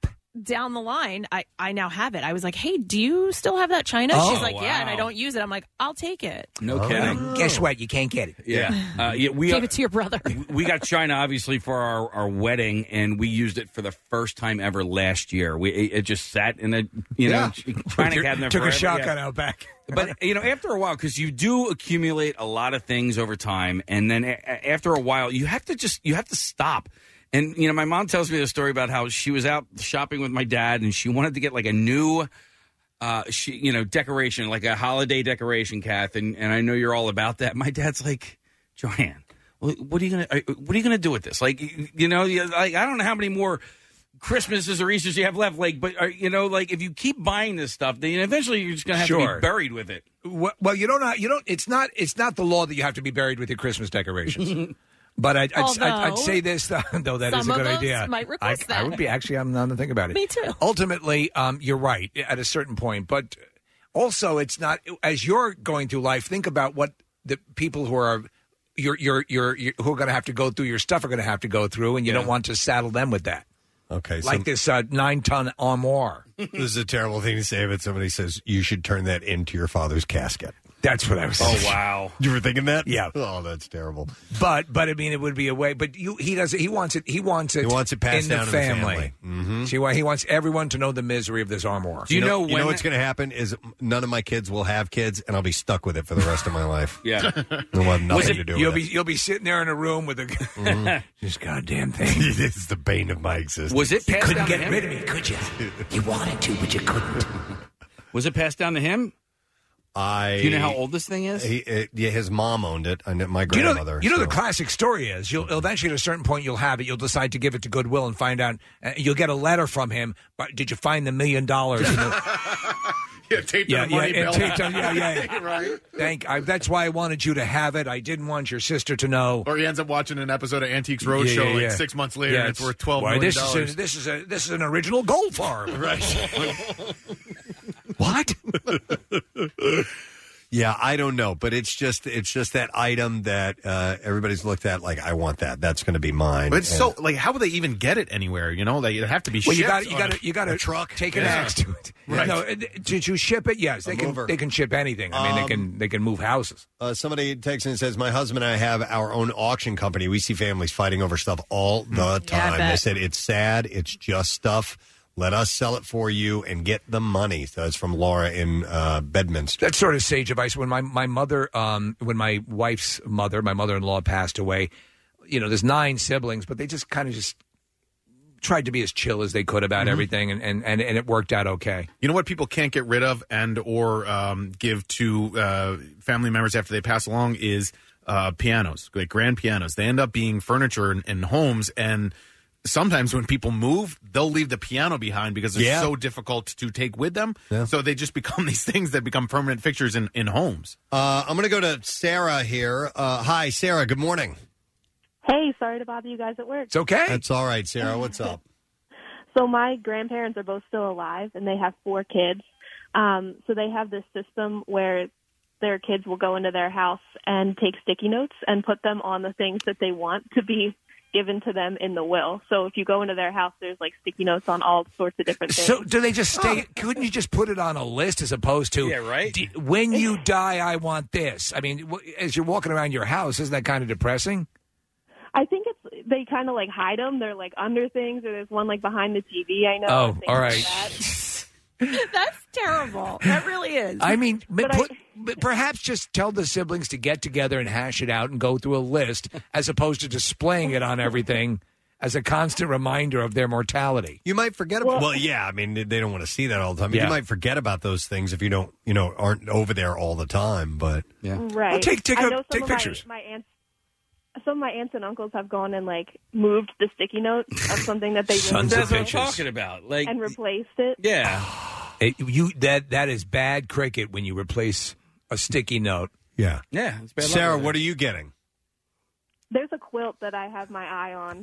My grandma. How do you put a sticky note on a quilt, though? Well, you have to embroider it into Yeah. it. Yeah. Yeah. Yeah. So that's what you're It's keeping there. your eye on. Okay, I got I you. know it's there. Yeah. It's like this. Yeah.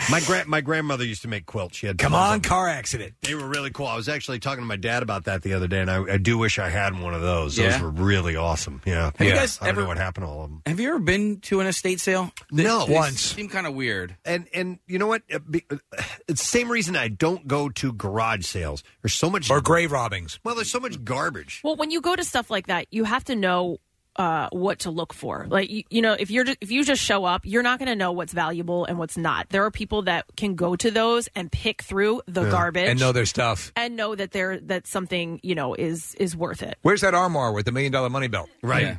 No, I'm not patient enough to do that. Yeah, I don't think agreed. because you have to go through a lot of stuff before you find one thing that might be worth picking up. I think in a lot of ways, too, a good thing to do is if there's a whole bunch of this stuff, if you could, donate it to somebody, in honor of that person's passing, where it really can go do some good, I don't know. I mean, if you don't need money. If you yeah, don't need sure. money. We were part of a yard sale one time. My wife did it. I was, I guess, out of town or something like that. She said she'll never do it again. No. Ever. The people the who reason do it being is because the people coming up wanting to haggle the prices, and she's like, "No, this is that haggle stuff is a bunch. And this people is are getting pissed off, and she's like, "I'm not ever doing this again." This is 25 cents. I'll give you 10 cents. Right. Get the F out of Come here. on, it's a quarter. I'll tell you what. I'll shoot a 50-cent bullet into you. But I've never done one personally. I remember when I was a kid, we did them, and people get a little weird. I told you the story. We had a garage sale. I had just gotten a bow for my birthday. My dad sold it at the garage sale. Are you kidding me? Where's my freaking birthday Was present? he the one who bought it for you? Yes. Oh, my well, God. my mother bought it. I think he was surprised of it. Oh, somebody just texted and said the quilts are in the armoire. The town that I grew up in, every September they have a community-wide yard sale, and it's big deal. So like when it rains out, it's kind of a bummer. But because you got these yard sailors, these people. Look, I bought this bowl full of hard butterscotch candy. Yeah, you're buying other people's crap. I have a number of other people that are texting in that do the sticky note thing, that do the Post-it note thing, that they'll go to the grandparents. Doesn't that seem look kind at of? this. I mean, won't the sticky notes fall off after a while? There's like three in a row here. It says when my mother was dying, she put sticky notes on things that she wanted people to have. My wife's parents told their kids to put sticky notes on what they want when they pass, so that it's all decided. And then I lost the text. Don't you have to be an eminent? I mean, how close do you have to be to death before those? How long will those sticky notes stay up? What are you crawling around dying as you're putting the sticky notes up? They'll stay up for a while, but I mean, not for years. Another sticky note, please. My parents do not want to go into any sort of assisted living facility or anything like that. So they're basically like, prepare your basement. A room for us. My dad says I'll finish the attic and I'll live up there. So how's he doing, by the way? Would you be down with that? Yeah, I mean, we didn't put. My parents didn't put their parent, my grandparents, Right. into any facility. They stayed in home. So yeah. Is he going to paint the ceiling? Oh God. Yeah, how's his leg doing? He broke his leg. For those who don't remember, fell off a ladder and reached, just absolutely snapped his femur in half. Snapped his femur in half. He Waited in the doorway for 45 minutes. Yeah, and was going to refuse an ambulance ride. Don't to call the hospital. ambulance. Don't call the ambulance. Just call the 911. Yeah. Call the hospital. You Dad, That's the ambulance. What do you think? They're going to send an Uber? He rode 25 miles on his bike the other day. Oh, wow. Man. Yeah. So Okay. it still hurts. He still limps, but, bike riding is what's important to him and what he wants to get back to. So the doctors are encouraging him to do it, and he was able to. He's able to. So the plans are already in motion for them. They will live with you or whatever happens. Well, that's what I say. I'm going to put a sticky note on my mom and Right, tell my yeah. brother that he can have it. Now, where do you have I know you have a basement. Would you be able to outfit the basement to have them live down there in a suite? Yeah, the only thing is it's not, it's not a walkout basement, so they wouldn't have. How dry is your garage? Well, I'm telling you, You're going to have so much space from like 9 in the morning till 5. Yeah. Listen, and then it gets a little cramped. My attic is huge, and Okay. if there was a way that I could, but see, the thing is, it's not. I'd have to. Is it like a pull down? Yeah, we'd have to build. That's great. You can keep build them up there. steps. A You could build- staircase. you Well, could you do can. that.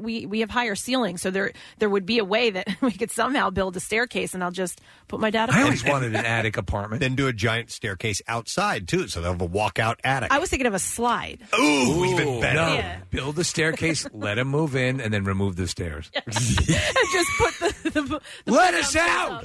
up. You throw the food up there. Yeah. It's coming up. Crackers and water. Hang on a second. I'm going to go to Peter. Hi, Peter. Good morning. Somebody get me my hair so I can go. Get my hands so I can go. What's up, Pete? All right. My wife is a sentimentalist. Her parents were as well, and her grandparents were. She is a surviving member of her family. Guess what? We have everything. So what do you have? We have furniture, some of which is quite valuable, and we're pleased to use. We have boxes and boxes and boxes of memorabilia, letters, pictures, some of which may or may not be valuable. If you want to look through it, you're welcome to it. Keepsake photographs, perfect for any family. What for you, by your reckoning, what's the most obnoxious thing that you're holding on to? Quantity. Quantity, just quantity. Stuff. No, we have a finished basement as well, and there's a 300 square foot room that is full of these things. We have a garage. We've never had a car in it because it's full of these things. Oh my God! We have a storage locker, a 10 by 10 storage locker that we pay close to $200 a month. That Yes. has all things in it. And every time we decide that we're going to cull it, because it's been out of sight and out of mind for so long, my wife says, yes, I can finally part with it. She looks at it, and then, the tears start rolling, and we can't possibly part with this. Peter, Oh, my gosh. Peter, can you make a pact with her to just not be there when you Yeah. get rid of the stuff? That would be a good idea. I think that might be a death wish. But Yeah. $200 a month, man. Preston, he's right, because I was paying for a small storage unit. That's why when we moved out of Manayunk, we got storage in our house. It meant that my wife, that was one of the big reasons to move.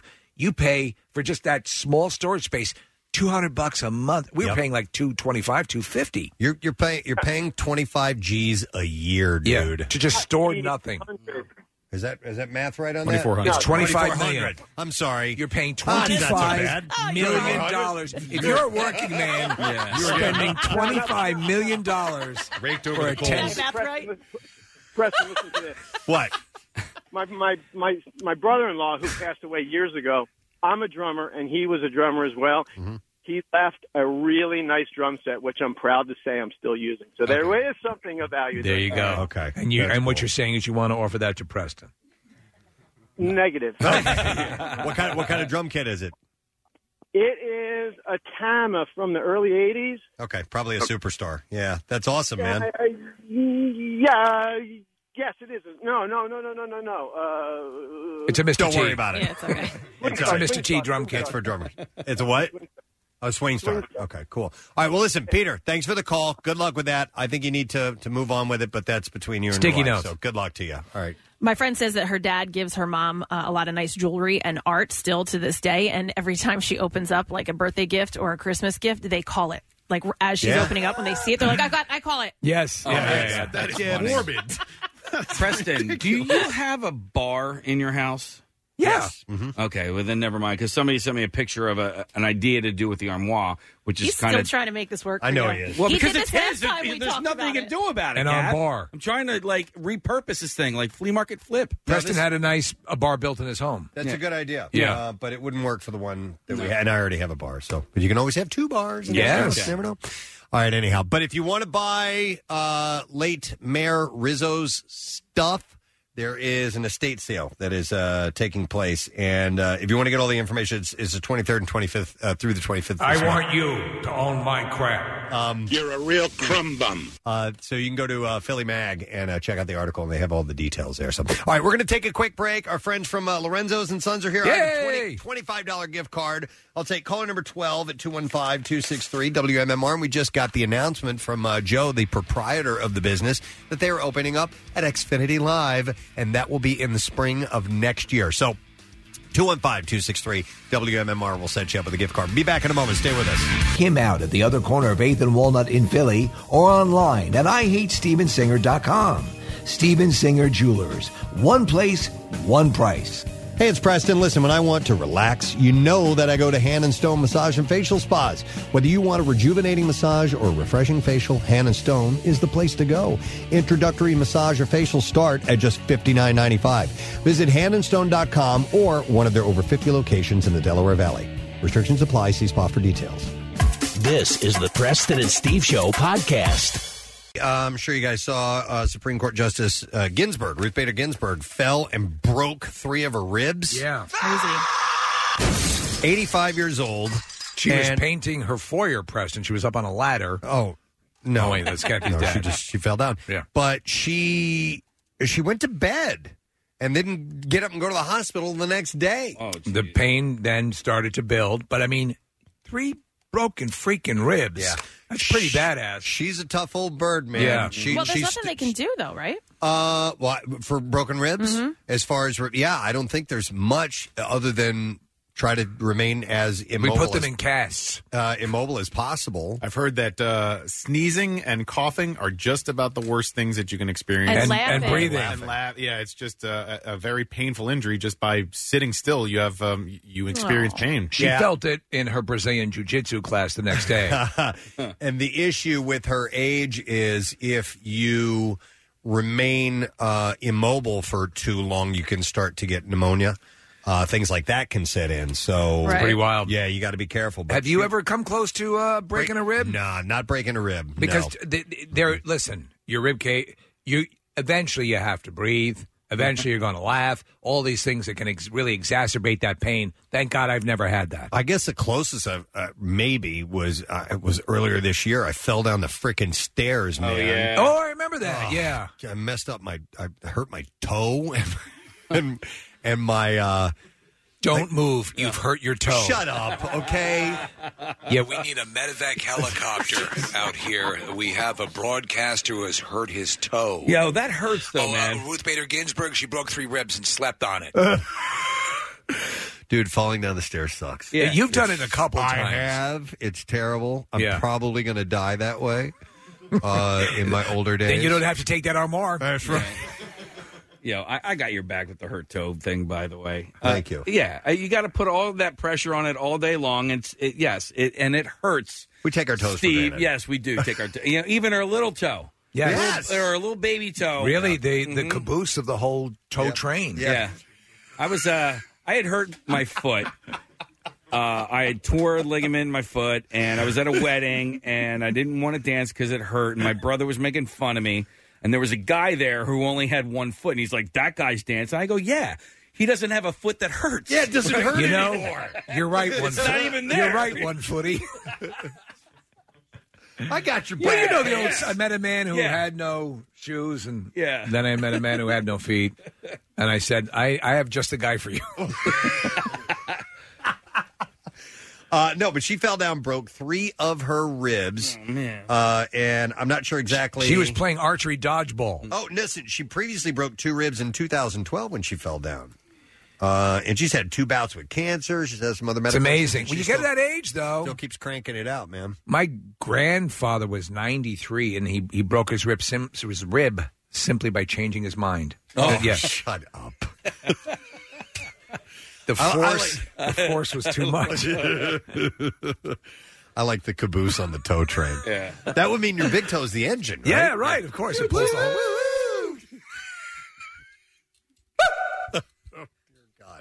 Oh, look at that. Holy I'm gonna crap. Go to this call. I have Todd. Hi, Todd, you're on the air. Good morning.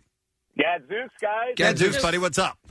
So I was calling in. Back in '94, I got into a pretty bad car accident, and I broke every rib down the left side of my back. That's 24 ribs. I'm probably wrong on that. Quite that many. So how many ribs? How many ribs were you talking? I have no idea how many ribs there are, but they were all broken. That's what I know. And I had to sleep upright for like 3 to 4 months on the couch. I couldn't lay down.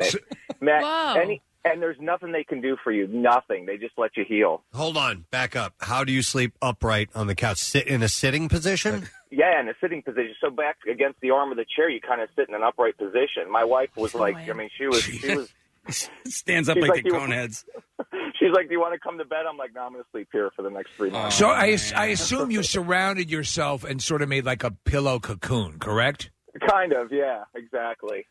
And how long before you felt 100% again? Gosh, it was probably. Even to this day, I still have scar tissue. So if she's rubbing my back, like you can feel like weird bumps on the left side of my back still. But it took me probably a good year before I could get back into like working out and doing physical activity. So let me ask you, with like any time during that period of recuperation have a involuntary belly laugh or something? Oh, yeah, absolutely. Because you have friends and family come over and visit, and, just through conversation, they make you laugh, and it's excruciating. It's terrible. I would never wish that on anyone. And, Todd, how did you break him again? I was in a car accident. We got hit. I was in a sedan. We got hit by a motorcyclist, and he spun our car around twice. The motorcycle hit your sedan and spun you around? Yeah, spun the car around twice. He hit and T-boned us right behind me. I was driving. Good. Wow. What happened to him? It wasn't good. No, okay. Did he die?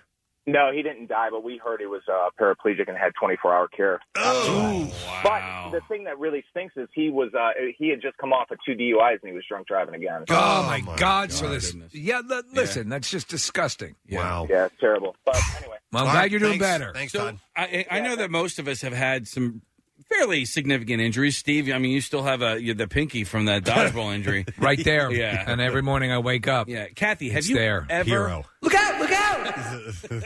Have you ever hurt yourself bad? Like a broken bone? I've never broken a bone. Stitches? Okay. No, I should have had stitches when I was younger. Didn't. I just sprained my ankle at the gym that one time. Did you get a burn when you had your mustache removed? Oh, dude.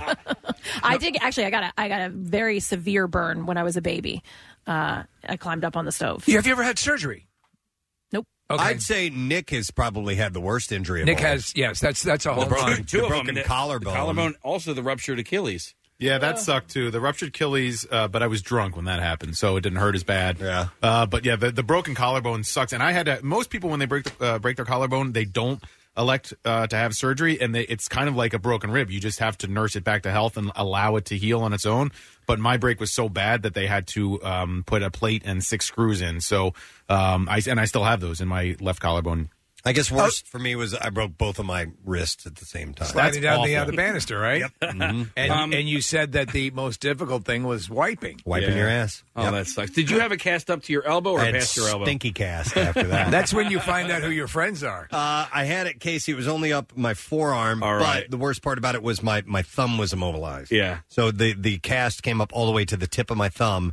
And when you can't move that around, it sucks, man. Having a cast is great for about a week because you feel cool and you get it signed by friends, and then it just is awful. Yep. It itches. It's gross. It's it's a pain. Well, do you know anybody who's ever had that? So when you had the collar, did you have the full head apparatus? The halo? No, I had a just a sling. Okay. So and I had a cast when I broke my or ruptured my Achilles and tore the calf muscle, but I did not have a cast for the collarbone break. Yeah, Steve, that halo that some people have to wear. How would you even? You got wires going into your head. My friend had one. Really? Yeah, he was actually. I want to say he was paralyzed for a hot minute, and they didn't think because he was. They did all that work for 1 minute. Yeah, no, he was in a car accident, was in a halo, But he's out now. I mean, and he's got full control of his whole body. But I remember seeing him in the hospital, and it was just weird because you got these screws going in your head, man. You do look like a cool Marvel villain, though. Yeah, Casey, there was a girl, I'm Halo. Yeah. There was a girl in our high school that was in a car accident. The same thing, had to have the screws drilled into her head, and then she was a gorgeous girl. But afterwards, there were literally holes in her forehead where the screws went in. Wow. Hang on, I'm going to go to Barry. Just broke his ribs the other day. Hey, Barry. No, wait, this is Bill. Bill broke his ribs in 8 locations. Holy hell. I think so. Snowmobile. I'll go to Barry in a moment. Hey, Bill, good morning. Good morning. Yeah, it happened about 4 years ago. I hit a tree with a snowmobile, and 18 fractures on my left side. The whole rib cage was freely, mobilized because it broke off my spine too. So your let me get this straight. Your ribs disconnected from your spine connection? Yeah, 4 locations. So what the hell do they do? Nothing. It's just pain medication, and just it was probably the most painful thing you could imagine. Yeah, not even Gorilla Tape. I mean, geez, to me, I don't know how the structure of your body stays intact when your ribs have. After it happened, I heard gurgling noises. Man, I were up in Tara Reid. I was sort of unconscious. They took me to the hospital. Oh, wow. I didn't know. I had some internal bleeding, blood in the urine, that sort of thing. But I healed up, and here I am. So Barry, how did they reattach to your spine then? Do they just naturally reattach? Naturally reattached, just immobilized. And I sneezed about 2 weeks after, and I heard 2 more cracks. I refractured them. And your head fell off.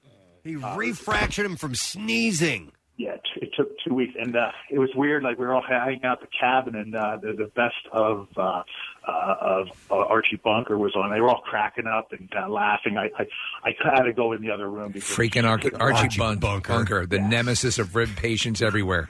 Thanks a lot, man. You guys take it easy. Thanks, Dingbat. They could have put on Maude. yeah, right. Please. But then there's Maude. Let me go to Barry. Now, Barry is who I originally was going to go to. Hi, Barry. Good morning.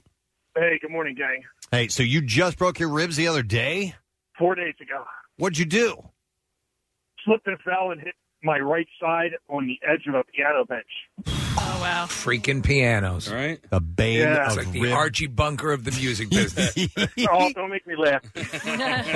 So Barry, how many ribs are broken? 3 cracks. 3 cracks. All right, so you have fractures in there. Ooh. And basically, you just have to take it as easy as possible? Just got to suck it up and take it easy, and cold compresses and Tylenol. That's it. So what is your projected recuperation time? They said somewhere to a month and a half before I'll start feeling better. All right, that's not bad. I've heard worse, but I mean, so obviously you can't. What do you do for a living, and can you work? I am working. I have a very physical job, unfortunately, but everybody's being real nice about it and helping me. What are you, a Chippendales dancer? Oh, man. Don't make him laugh.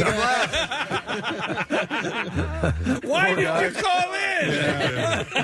You're a real crumb bum. Probably listen to NPR for a month. He's the only Chippendales dancer that just comes out and sits. Steve, wouldn't that be great if all doctors tell their rib patients, whatever you do, don't listen to the Preston and Steve show? That's the advice. All right, Barry, heal well, all right, man? Yeah, man. Yeah, thanks, guys. All right, we'll see you later. Quentin on the line was in the same car accident as the other guy that called in just a little while ago. Wow. What? Yeah. Hey, Quentin, you're on the air. No, I wasn't in the same car accident. I was in a similar car accident like he was. Oh, it says in-car accident with last caller broke all the bones on his left side of his body. Okay, so different car accident. Yeah, I was going straight forward, and some guy decided to yield when he didn't have the yield sign, and hit the driver's side, was protecting the girl I was with at the time, and the way I was sitting, I guess, everything just kind of broke on my left side of my body. So you broke your ribs, and did you break your appendages as well, your arm and leg on that side? Yep. Holy crap. So, all right, so what did you have to go through in getting back up to snuff? Basically, I just had to let nature take its course. I couldn't really do anything for the ribs. I mean, they gave me medication, but that was it. I couldn't walk. I had to teach myself how to walk again. Oh. And what about sleeping? The other gentleman we were talking to had to sleep basically sitting up. How did you sleep? pretty much the same way. I couldn't lay down. Upside down. Upside down. Hanging by your feet. No, there's I think the biggest fear now with anything like that, like when I had the prostatectomy, you know, they did give you painkillers, and if you need to use the painkillers, you use them. But I was very committed to not using them. I just used 3 Tylenol. So, but when you're in that kind of pain, which is simply breathing, Well, sometimes there's pain that's so severe that you have no choice but to, you know, you need some serious medication. Yeah, Steve, we all know somebody who had it's called a prostatectomy. Yes, had that, but also had a hernia because he had a hernia, so he had the hernia surgery at the same time. And I remember making him laugh, which is crazy because I'm not that funny, but and it was really painful for it would him. be painful, and it could cause you to pee. So, yeah. Well, that was the other thing. He's wearing diapers. Did his nuts swell up? I don't know if his nuts swelled up. Okay. I'll tell you what, his balls fell off. Yeah, that was pretty. No, I had a friend who said it was like a cantaloupe. Really? After getting hernia surgery. Yeah. Oh, really? Yeah. What do cantaloupes get when they have surgery? Here's a text that says, my ex-girlfriend had broken ribs. They healed over time, but once she was good, we finally had sex, and I ended up re-breaking the same ribs on her. Oh, my God. Yeah. Do you do that thing where you bounce up and down on her Rochelle's- chest? Yeah. I sit on her chest. We should have skipped that. Let's play Bounce House. Yeah. So let me go to here. More broken ribs. I have. It says Walper. Is your name Walper? Walter. Walper. Honestly, wouldn't you at least say Walper? Is this Judge Wapner calling in? You got a nickname now, Walter. Oh my God! Yeah, you hear what happened to old Walper? That's not even a mistype. I'm looking at the T and the P are like nowhere near each other on the keyboard. Walper. Name's Walper. Let me get that straight. Your actual name is Walter. And what happened to you? So what happened to you, Walter? All right. Well, All right. I've broken my hand. Yeah. I've fractured all my ribs. Okay. I've nearly broke my neck, and I'm paralyzed on my left side. Oh, on your left side, you're paralyzed? Completely? Yeah. And this is from all one incident? No, these are actually multiple incidents throughout many years. You're like Mr. Glass from Unbreakable. Were these fights over your weird name, Walper? It's not my name! His guy's name's Walper. I'm gonna punch him. It's all from Walper defending his honor. No, so, okay, which one caused the paralysis, Walter? I was hit by a car riding my bike. Oh. Dear God. How old were you? 12. That was 13 years ago. So, Dear God. Walter, was that the initial cause of the main paralysis? Well, I say paralysis. I can still move my hand and leg. All right. You don't have full function of it, though.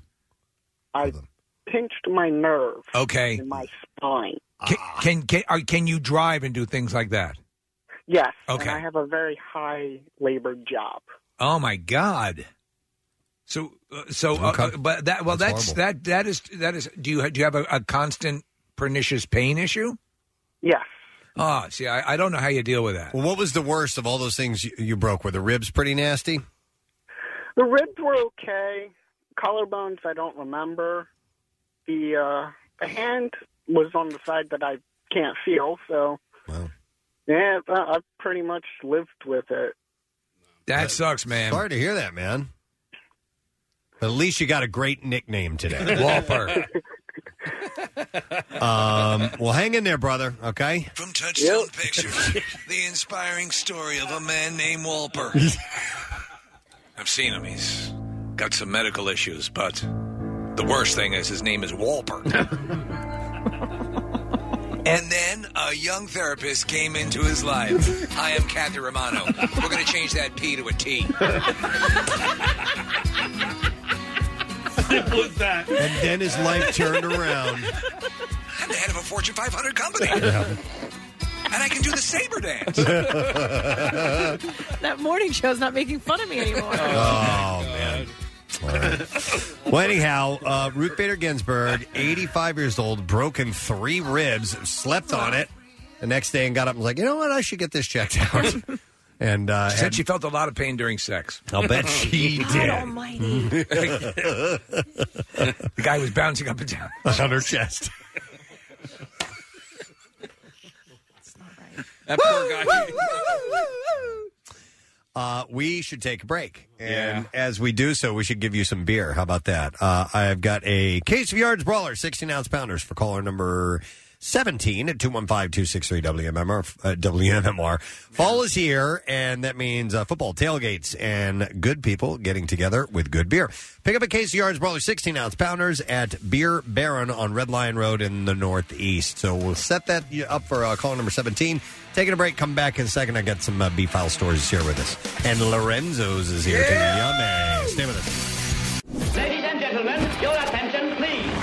Acme Markets proudly supports Preston and Steve's Camp Out for Hunger beginning Monday, November 26th at Xfinity Live in South Philly. If scheduling prevents you from attending in person, you can still make a difference. Stop by your local Acme throughout November and make a donation at the register. Just look for the Camp Out can when you check out, and Acme will make sure your donation goes toward foods that Phil Abundance needs most to help area families. Go to WMMR.com/campout for complete details and a list of especially needed food items. Acme Markets and 93.3 WMMR, putting Philly first. I have an in-studio shout-out. Ooh. That I'd like to pass along. It says, can I please send a shout-out to Cecily from Brian on our engagement. Brian proposed to Cecily on her birthday a few weeks back after reconnecting 22 years after going to college together. Wow. And they're here this morning. That's Right Brian there, right behind you there, and Cecily. All right. Here you go. That is a shout-out for you guys. 22 years? Later. Yep. 22 years later. That's awesome. Not 22 years before. Good for you. Much more difficult. Yeah, that is harder to do. All right, Bizarre File, ready to go. WMMR presents Kristen and Steve's Bizarre File. All right, brought to you by Dunkin' Donuts. No matter what time of day, 2 bacon, egg, and cheese sandwiches are always a good thing. And now you can get 2 for $5 at Dunkin' Donuts with Dunkin' Go 2s. Participation may vary, limited time offer. Okay, this is a disgusting, pretty terrible story. All right, but it's wild. Okay, so when a 15-year-old boy returned from school to his home in DeBary, Florida on Friday, police say he called 911. On the phone, he described a chaotic scene. The door was kicked in, valuables were missing, and worst of all, his mother, 46-year-old Gail Clevenger, was nowhere to be found. Later that day, the sheriff's office tweeted that it was investigating his mother's suspicious disappearance, but for the teenager, detectives would later say everything was going according to a frightening plan that included accomplices and attempts to fool police. Yeah. This is according to the sheriff, Mike Chitwood. I don't think it's the same No. Chitwood that was here. Yeah. But he said he's probably one of the top 3 sociopaths I've ever come across. Chitwood said during a news conference on Saturday he wanted to tell everyone how smart he was for what he did to his mom. Yeah, he murdered her. He was grinning. I mean, he was proud of his plan. After initially telling detectives that his mother was alive and that he would never harm her, the 15-year-old admitted to creeping into Clevenger's room shortly after midnight. The two had gotten into a volatile dispute the night before. She was upset that her son received a D in one of his classes, and she called the stepfather, who was away on business, to notify him before she went to bed. Her son choked her. He choked her for more than 30 minutes until she died. Police charged him Saturday morning. Chitwood said that he would recommend that the high school student be tried as an adult. In an interview with investigators, a teen with what seemed like a sense of pride, Chitwood said, recounted the steps he took to hide his mother's body. He tied her legs together, placed her in a wheelbarrow, loaded her into a van, and buried her beneath a fire pit at a nearby church. He told police he had used the techniques that he learned in criminal justice classes to try to throw off detectives, such as pouring bleach into the hole where he buried his mother to cover up the smell. He also gave detectives fake leads. At one point, claimed that his mother had been abusive to him and told them that he picked the church site to bury Clevenger because the ground was, quote, malleable. Chitwood said he thinks the teenager had contemplated killing his mother for some time and showed no signs of remorse. Doesn't it amaze you? You're looking at your mother, and you're strangling her for 30 minutes. He's a psychopath. Instead, he showed excitement about his perceived intellect. He bragged to detectives about what he called the Grammy-winning phone call he made to 911 and was bouncing on his toes with enthusiasm when detectives brought him back to his mother's burial site. He said there was no emotion, nothing. He was very proud of his work and wanted to show it off. By the way, he recruited his closest friends, 2 17-year-olds, to help him stage the burglary to cover up the killing. They are in trouble as well. They're going to jail, too. So they've faced multiple criminal charges. How disturbing is that? Well, when you talk about Halloween just passed, and Michael Myers completely detached from any sense of compassion or humanity. That's this kid. Yeah, this kid actually, he was proud of it. Yeah. That's crazy. All right, on to something a little bit lighter than that. A video shared by Japanese Twitter users. You can see a 48-year-old man strolling up to Imajuku Station in the suburbs. A little after 7 a.m. in the morning, he looks calm and relaxed, perhaps going over the details of whatever business meeting he had planned for the day, until the moment when his mental focus was no doubt shifted to the fact that he was being attacked by a wild boar. Oh, my God. Imajuku. Pardon me, is this the Imajuku Station? It's about a kilometer away from some nearby mountains, and it's believed that the animal wandered into the town from the foothills. By the way, a wild boar can be... Here we go. Look at this thing. Yeah, it can kill you easily. Yeah. This guy's getting... Yeah, he's getting... This is rammed. I don't like this. He's getting rammed over and over by this thing. After running into a dead end in a gap between a pharmacy and its surrounding chain link fence, the boar turns around and dashes back out of the way it came in at the moment when the man, perhaps with the worst luck of any commuter in Japan that morning, was walking by. The solidly built creature, measuring about 3.5 feet in length, barrels right into the man's left knee, sending him flying through the air with his body parallel to the ground before crashing back down to the asphalt. And the boar's like attacking him like he's the idiot. Yeah, the boar is now some combination of frightened and enraged, and it turns back towards the man who's still on the ground and kept stabbing him with its tusks, and that can kill you, yes, by the way, and bit him on the left thigh. Luckily, 2 cars happen to have pulled up to the scene, and they both start blasting their horns, successfully startling the boar enough that it breaks off his attack, and it gave the man a chance to escape. So he ended up going to the hospital, and he was treated for wounds on both his legs, including a 3-inch gash on his left thigh where the boar bit him, and that required about 13 stitches or so. Can you freaking imagine you're just conducting your morning commute, and you get rammed by a wild boar? A boar. Yep, messed up. That was like, who do you call it? In Naked Gun. Yes. The dude falls off of the, he falls off of the roof. Yeah. Hits an awning, lands on the ground. He's like, oh, wow, I didn't die. And then he gets mauled by a lion. You know? Like, Yep. Who knew how prescient that movie was? Here's a story out of West Virginia. It's often said that thieves will take whatever they can get their hands on, but one burglary case in Huntington, West Virginia, has truly left the victim and neighbors dumbfounded. Saturday, Barry Hayter went to his daughter's wedding. One of the happiest moments of his life was followed by one of the most bizarre. When he returned home, he said our back door was wide open.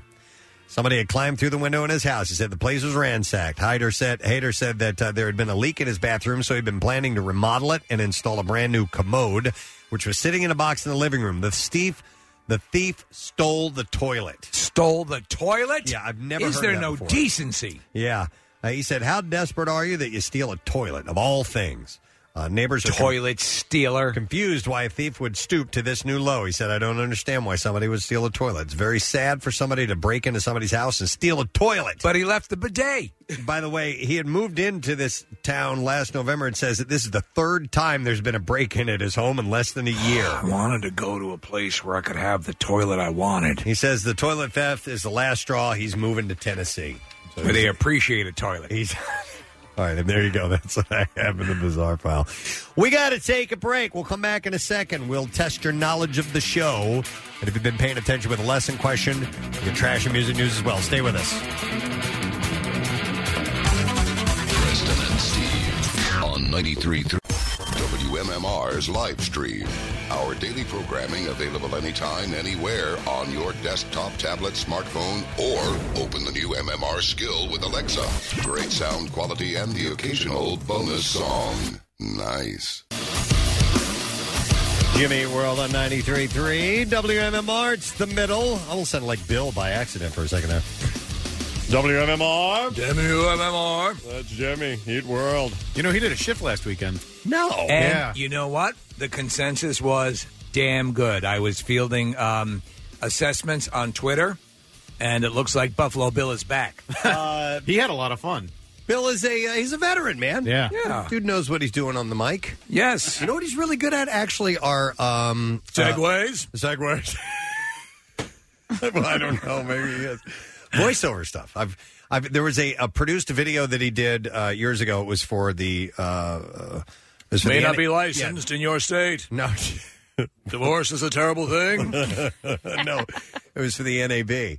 And and it was talking about the history of the radio station, the history of the morning show, and it was the voice work was, and I've done a lot of voice work. I get off. It was. That's his porn movie. It was really well I have done. a pizza for your sorority. I get off. I can't make change, but perhaps we can take it out and trade. Suck it. What was that? It says Bill Weston, suck it. Suck it. That doesn't sound like Nah, that. it sounds like... Hang on, we have a bunch of Bill clips here. Hang on a second. I haven't played these before, I don't think. It's everything that rocks. 93.3 WMMR. This is Bill Weston in for Jackson, celebrating his Columbus Day. Good for him. I like that. Oh, good for him. Hang on, here's... Columbus Day, what is that, a Jewish thing? From Philadelphia. It's Hailstorm. I get off. That's the whole... That's the origin. There we go. Came from. Here's... Happy Halloween from Scooby-Doo. Jeez. Remember that? When he was dressed as Scooby-Doo. It says booty. Share the booty. Okay. All right, now it's just getting silly. Just crazy. Pearl Jam Backstabber? What's that? Pearl Jam's highest charting single to date at number 56. Awesome string of shows last week at the Spectrum. Just an amazing band, an amazing moment to bring down the Spectrum. Good stuff. We'll get the fixer on from the latest.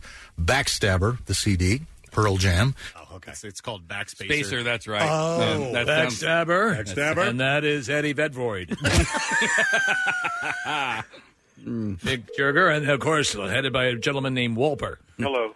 Hey, Santa. Oh, my Hi, this is God. Casey. Yes. I live in Broomall. You know my kids. I have Casey. This is Casey. And Seamus and Avery. And I have Casey here. How you doing, Santa? Well, I feel very well. Thank you. Casey had a lot of questions for me that I didn't quite have the answers to. Casey, go ahead. You want to ask him? Is that Casey? She's right here. She's getting a little shy, Santa. Okay. She wasn't there. Casey, can you hear me? Come on. You just saw him. We just saw you, by the way, the other night. We saw you on the fire engine, Santa Claus. Oh, yes, that was a chilly ride. It was really cold. And It was goddamn Do you cold. have Santa on the speaker there, Casey? I have Santa on the speaker. Well, it's so nice to talk to you. I'm getting very excited for next week. She wanted to thank. I'm sorry, Santa. She wanted to thank you for the candy canes that you gave her the other day. Well, hopefully she brushed her teeth after she ate them. Right. Well, she asked why you talk She like had that. some specific questions for you. She wanted to know if the elves are your kids. No, they're not my personal children, but I treat them like my children. They're very, very helpful at the North Pole, though. He is good. He's honestly on his toes. The movie Fred Claus the other day. So We she can't wanted to pause know it, by if the you way. have Hang on. kids. Are you putting me on? What's going on? Hey, Fred Claus, wasn't that awful movie with Billy Bob Thornton? No, that's Bad Santa. Fred Claus is with Vince Vaughn. Okay. Well, I was concerned that you were showing your daughter Bad Santa movies. No, I was flipping through the channels, and we usually watch Nickelodeon Santa. That's a good thing. Casey She starts saw the losing Santa it. Claus hat, and we had to stop for a second. So, all right. Well, I'm very excited to visit the Father household on Christmas Eve. And Casey, you'd be a good little child, and we'll see what Santa leaves for you under the tree. Casey wanted to know what your she wanted to know what your wife's name was. It's Mrs. Claus. See, that's what I told her, Santa. But she was like, no, she's got to have a first name. It's Annabelle, right? Well, I think some people call her Annabelle, but I've only called her Mrs. Claus. That's how we refer to each other. All right, thanks, Bill. You were recording that. What? Huh? Recording what? I'm with my daughter. Say hi, Casey. What? Dude, I got to go. I don't know what the hell you were expecting me. Santa's got to go. Santa's got to go. That's me every time. We haven't said that in a while. Wait, what? But I thought that you cursed at one point, or No. supposedly cursed. That was with Matt. Oh, that was with Rovine? Yeah. Okay, all right. Rovines isn't as good. Rovines is because pretty Bill actually does he takes time. Annabelle's a good name. Before, of course, it was before the murderous doll, but it Right. was it's a good name. The best part about Rovine's one was all the stuff that you didn't know was happening, which was I initially called him. He was like, dude. And then he texted me, and I was like, yo, I'm with my daughter. He goes, oh, I'm in a sales meeting. And he jumped out of a meeting. He To do left, this for you. Like with a client. And then he went What does this note mean? I don't know. You know what? We have another Bill Weston. I don't even know. Is this when he was jocking over the weekend? All right. Or Okay. whatever? Okay, hang on a second here. Yeah. Whatever. It's a vernacular. Yeah, here we go. We're 93.3 WMMR. I'm Bill Weston, and it's been a blast. It's, no major train wrecks. We dropped off the shoulder a couple times, but we managed to keep this thing on the straight and narrow. Appreciate all the texts and calls, and it's been fun. Okay, no Nice. train wrecks. It's good. I was getting very good Twitter reviews on Bill's performance. He's So a good you guy. got to give the guy credit. Yep, most definitely. Not here by accident. All right, we're going to do the lesson question today. We are going to give away a 4-pack of tickets. Temple football is taking on USF. It's the final home game of the season, Saturday, the 17th at Link. So the question today is, the little toe is what on the toe train? 215-263-WMMR. It's a pretty easy one. The little toe is the what on the toe train. 215-263-WMMR. Give us a call right now. The trash business is a gold mine. 93.3 WMMR with Preston and Steve's Hollywood Trash. And this morning brought to you by Live Nation Presents Tom Segura. 4 shows, November 16th, 17th at the Merriam Theater, and limited tickets remain for the November 16th late show only. All other shows are sold out. Get your tickets now at livenation.com. What's going on, Steve? Well, rapper Young Thug is back behind bars after his most recent drug test came back positive. Young Thug admits he should be following the example of his older brother, productive member of society. Hey! Notorious drug lord El Chapo being denied his request to hug his wife when he sees her in court for the first time in 2 years during his trial this week. Proving he's not without heart, the judge said he would allow El Chapo the option of, quote, doing the shocker or aggressively flicking his tongue between his index and middle finger. Oh, my God. And finally, Ben Affleck and Jennifer Garner are officially divorced after their final documents were signed before an L.A. County Superior Court judge. Amazingly, the realization of the finality of the divorce made them so emotional that they made love, got married, and now Ben's going to play Batman again! And that's your Hollywood Trash. All right, we'll see if we can find somebody who happens to know the answer to question. I'm going to guess that's written on the wrong line, and I'm going to go over here to line 8. Hi, is this Walper? I'm sorry, is this Bill? Yeah. Hey, Bill, how you doing, man? Great. How you guys doing today? Good. So the little toe is on the what of the toe train? It is the caboose of the toe train. That is correct. Hang on, man. We shall gather your information, and we are going to give you a 4-pack of tickets. Temple Football battles USF in the Owls' final home game of the season, Saturday, November 17th, Lincoln Financial Field. Tickets for kids on game day are only $10, so call 215-204-TIXX. You can visit owlstix.com. Let's get into music news. Now, Preston and Steve's Music News on 93.3 WMMR. Sponsored by Robbins Diamonds in tax-free Delaware with thousands of rings in self-serve cases and absolutely no sales tax versus the 8% tax in Philly. Robbins Delaware Diamonds. Linkin Park. This is pretty wild, man. Linkin Park's video for the song Numb has surpassed 1 billion views on YouTube. Yes. 1 billion views? Yeah. That beats Cat on a Roomba. Here's the deal. Following the death of Chester Bennington in July of last year, fans of the group launched an unofficial campaign to get the Numb video to that milestone. And so they've stuck with it, and they've made it over 1 billion views. Are there many videos that have over 1 billion views? I think like you're talking about things like Psy, Gangnam Style, and if, you know, like, I don't know. It was only recently completed. Numb, of course, is taken from Linkin Park's 2003 sophomore album, Meteora.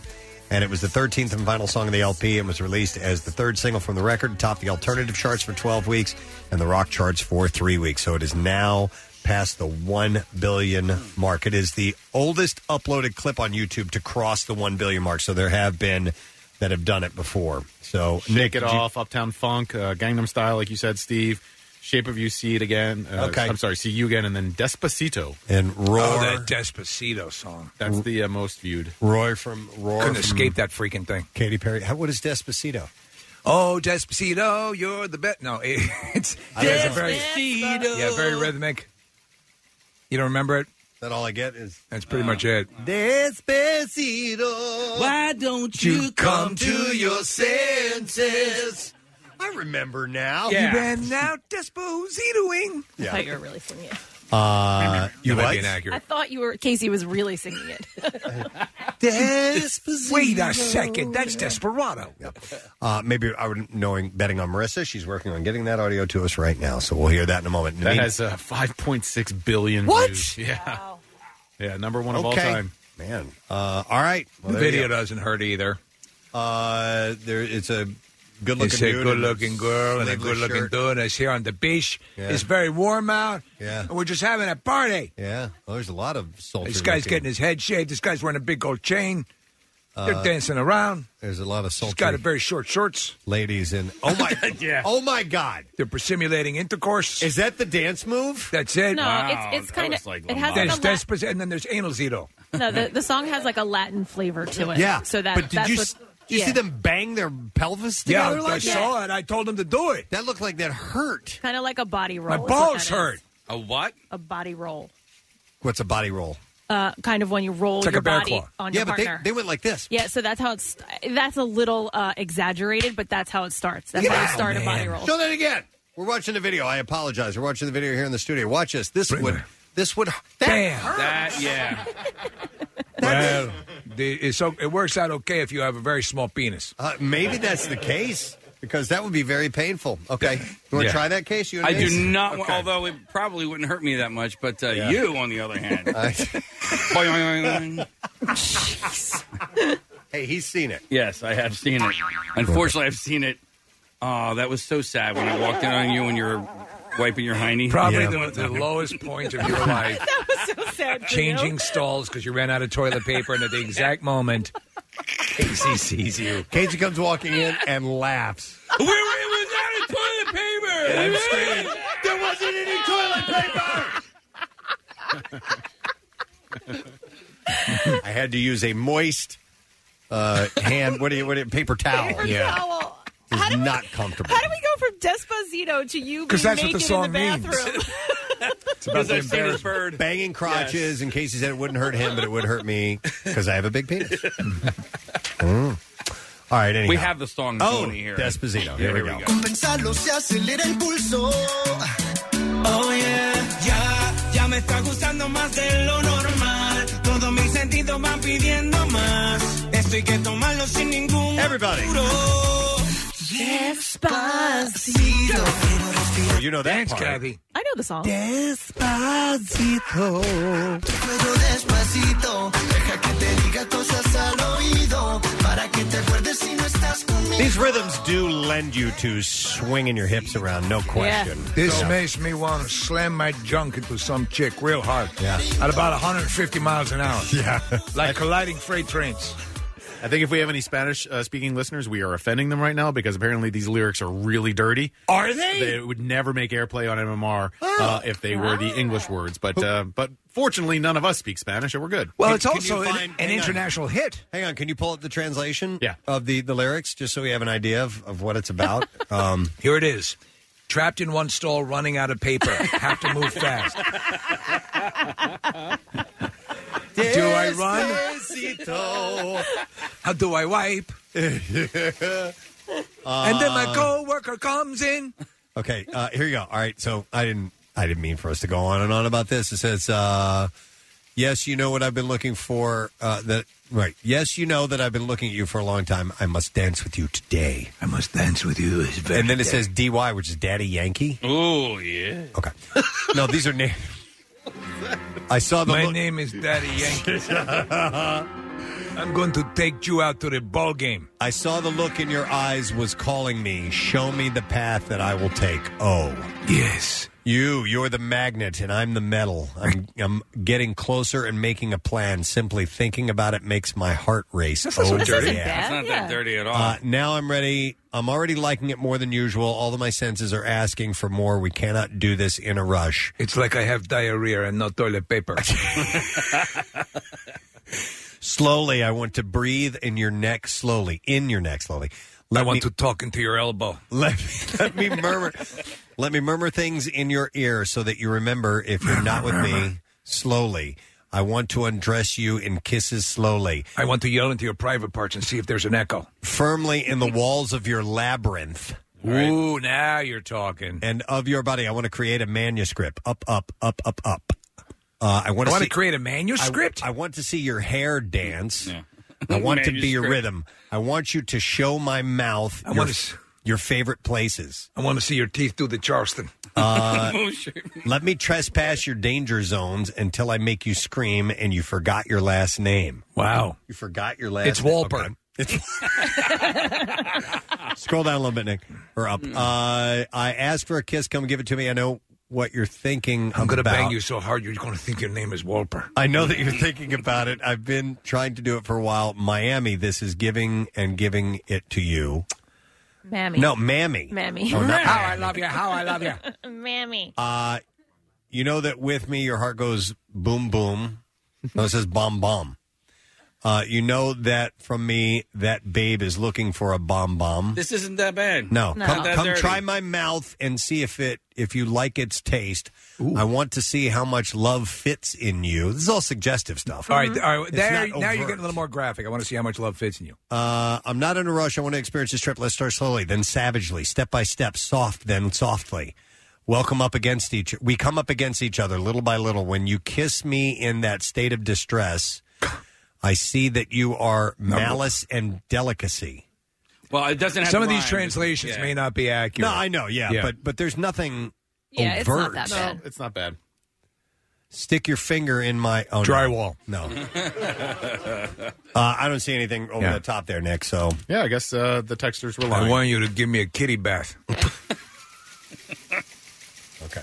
Despacito. It's all about having sex slowly. Most viewed video on YouTube or all music time video. now, right? Music video. All time, yeah, 5-point-some billion. That's crazy. That's astonishing. All right, what else do we have here? Ghost frontman and founder Tobias Forge has explained in an interview what it takes to perform as one of the band's nameless ghouls, the instrumental players in the band whose faces are kept hidden behind occult masks and whose names are not revealed to the public. From what we're gathering, it takes you shutting up, right?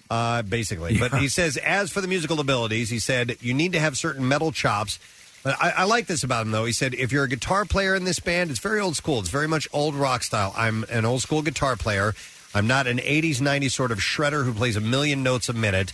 I am way more 60s, 70s style, and I write very 60s and 70s. He said, if you come in like a typical modern drummer who's used to playing only with tricks and double kick and big, big, big fast rolls, and you can't play a swinging shuffle, then you can't play in Ghost whatsoever.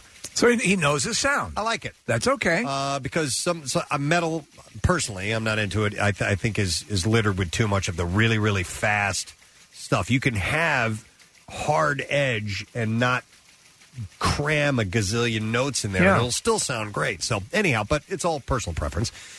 He said that a knowledge about music and the skills to play it are essential, as well as a broad range of heavier styles. He remarked, you need to be sort of equally familiar with Jimi Hendrix and Deep Purple as you are with the more extreme forms of metal generally, so it's not for everyone. That's interesting that those are artists he mentions. Yeah. I would not think that. No. Green River, the band that spawned Seattle legends Mother Love Bone, Pearl Jam, and Mudhoney, and is considered an important influence on the grunge scene, is getting a deluxe reissued treatment from hometown label Sub Pop Records. On January 25th, Sub Pop will reissue Green River's 1987 EP, Dry as a Bone, and the band's sole studio album, 1988's Rehab Doll, both of which will arrive as expanded and remastered deluxe editions on CD, double vinyl, and digital. And Nick, being a huge Pearl Jam fan, do you go back into this stuff at all? Yeah, I actually have one of these Green River records on vinyl, which is cool. It was a present for me from a few years ago. It's not Pearl Jam. It's very different. But Jeff Ament and Stone Gossard were in this band. So there are some influences early on, but there's no Eddie Vedder, there's no Mike McCready, so it's more of like a late 80s punk pop kind of a sound. Yeah. They went into Mother Love Bone after that, and then the singer Andy Wood died of a drug overdose, and then Gossard and Ahmet got together with Eddie and Mike McCready, and they formed that into Pearl Jam, so it came from the ashes of those bands. The reissues come loaded with previously unreleased tracks and rarities. Dry's Bone will be pressed as a limited edition on 4-screen vinyl, while Rehab Doll will arrive on a limited lime green vinyl as well. Let's see. Muse released its 8th studio album today, titled Simulation Theory, and it also began streaming the LP in full yesterday. The follow-up to 2015's Drones features 11 new songs, all of which will eventually be accompanied by a music video. Billboard called the album a sci-fi adventure put to sound, while Loudwire proclaimed the band has created an album that flows together musically and creatively while delivering songs feel like they come with high stakes. Is it a fully concept album, or is it just happen to have a thematic approach to it? You know what? I don't know. I'm not really sure. But that review is not far off from what I was saying. They say sci-fi. I said kind of Halloween-y. And Halloween-like. Okay. Halloween-y. Halloween-y. Kind of Christmas-y. And that's, I think, a similar sound. In fact, I would go, I'm not a wordsmith. I would go with sci-fi. I would it's say probably a better sounding review. Well, this poster or the album art looks sort of Ready Player One-ish. Yeah, and Blade Runner-ish. Very much so. And Halloween-y. A little bit of Tron thrown in there. Yeah, and also the Revivalist album comes out today. I just wanted to point that out because they will be in our studio next week. Yes. One last story released today is The Beatles' massive 6 CD, 1 Blu-ray super deluxe version of their 1968 double album set called The Beatles, better known across the globe as the White Album. The album's 30 tracks have been newly mixed and produced by Giles Martin and mix engineer Sam O'Kell in stereo and 5.1 surround sound, joined by 27 early acoustic demos and 50 session takes. You going to get it? I don't know. Maybe. Most of which are previously unreleased in any form. I'd like to hear the extras. I have the album already. Yeah. I don't need the remixed. My ears are not sensitive enough to where I'm like, wow, that sounds so much better. You know what I mean? Well, sometimes also the remixes sound off-putting. Because I've gotten remixes of albums that I adored, and they don't sound the way... I don't know. You know, some have not been better because of the remix or remastered version. But I am a fan of demos and jams and things like that. That I would love to hear. This is the first time the White Album has been remixed and presented with additional demos and session recordings. The album's new edition follows 2017's universally acclaimed Sgt. Pepper's Lonely Hearts Club Band Anniversary Edition release. Most of the songs from the White Album were written while the group was in India, including Back in the USSR, Your Blues, I Will. I'm John Lennon. The continuing story of Bungalow Bill, Rocky Raccoon, I'm So Tired, Obla Di Obla Da, Dear Prudence, Mother Nature's Son, and John Lennon's thinly veiled attack on the Maharishi, which was the song Sexy Sadie. Yeah. That was all written there in India. Other highlights on the album included While My Guitar Gently Weeps, of course, and that's Eric Clapton on the guitar solo, Julia, Helter Skelter, Glass Onion, Martha My Dear, Birthday, and Ringo Starr's first composition, the country-flavored Don't Pass Me By. The main difference between the White Album sessions and all that had come before was the constant presence of Yoko Ono, who was seemingly glued to John's side at all times, breaking a long-standing unwritten rule that girlfriends and wives pretty much stayed away from the studio. Oh, great. Yoko's here. Yeah, and now they had an outsider there all the time that was quite comfortable voicing an opinion about the music that they were recording. But you can't argue. That album's awesome, you know? I mean, so... Whatever. Oh, shut up, woman. Whatever it was. I know that Penny Lane is not on the White Album, but I watched the video for it the other day. If you get a chance this weekend, there's a Beatles video for Penny Lane. Yeah. Take a look. It's like an idea for a video that they just committed to film. Oh, really? Yeah, they're riding around on horses at one point. They sit down and then they have dinner out in this field. It's hysterical. Yeah. It's obviously an incredibly great song. I remember, Nick, when this premiered on broadcast television, it was on Bandstand. And so they had this, and there were Strawberry Fields, I believe. Okay. And I thought it was the coolest thing ever. Of course. but it is Strawberry really Fields is a real arty video. Yeah, a pedestrian video. Yeah, this one is or film at that time. Not much to really look at, but and then it just sort of ends. They're out in the Thank field you on the for horse. watching us eat dinner. Yeah. That was it? Yeah. I am John Lennon, and I'd personally like to thank you for watching us eat our dinner. So anyhow, it's out today, the Beatles White Album reissued version. And let me remind you about the weekend. 1998 is the year that MMR turned 30, and we're celebrating that all weekend long. So listen up, because we'll be, of course, playing songs that were brand new that particular year. Pearl Jam, Kid Rock, Beastie Boys, Korn, Smashing Pumpkins, whole lot of good stuff, and reminiscing about what was going on in pop culture in that year of MMR's 50 around. Brought to you by Jeff D'Ambrosio Audio Group, and catch it this weekend. We're going to take a break. We'll be back in a second. Our letter of the day, we give away our Word of the Week prize, see what Pierre's up to. It's coming up next. What's new? Glad you asked. Stone Temple Pilots. The record company. Shinedown. It's about to get heavy. New music. More of everything that rocks. On 93.3 WMMR. Tom Petty on 93.3 WMMR, and I won't back down. No, I won't do it. I won't do it. No, damn it. About 10:40 on a Friday morning. Can you tell it's Friday? Yep. It's been a good week, though. It's been a fun week. Today was a fun show, period. A lot of good times held in one very radio program this morning. It's been nice. Well, it started off with a cool guest. It did, and that's why I had a really good time. Mickey Hart of the Grateful Dead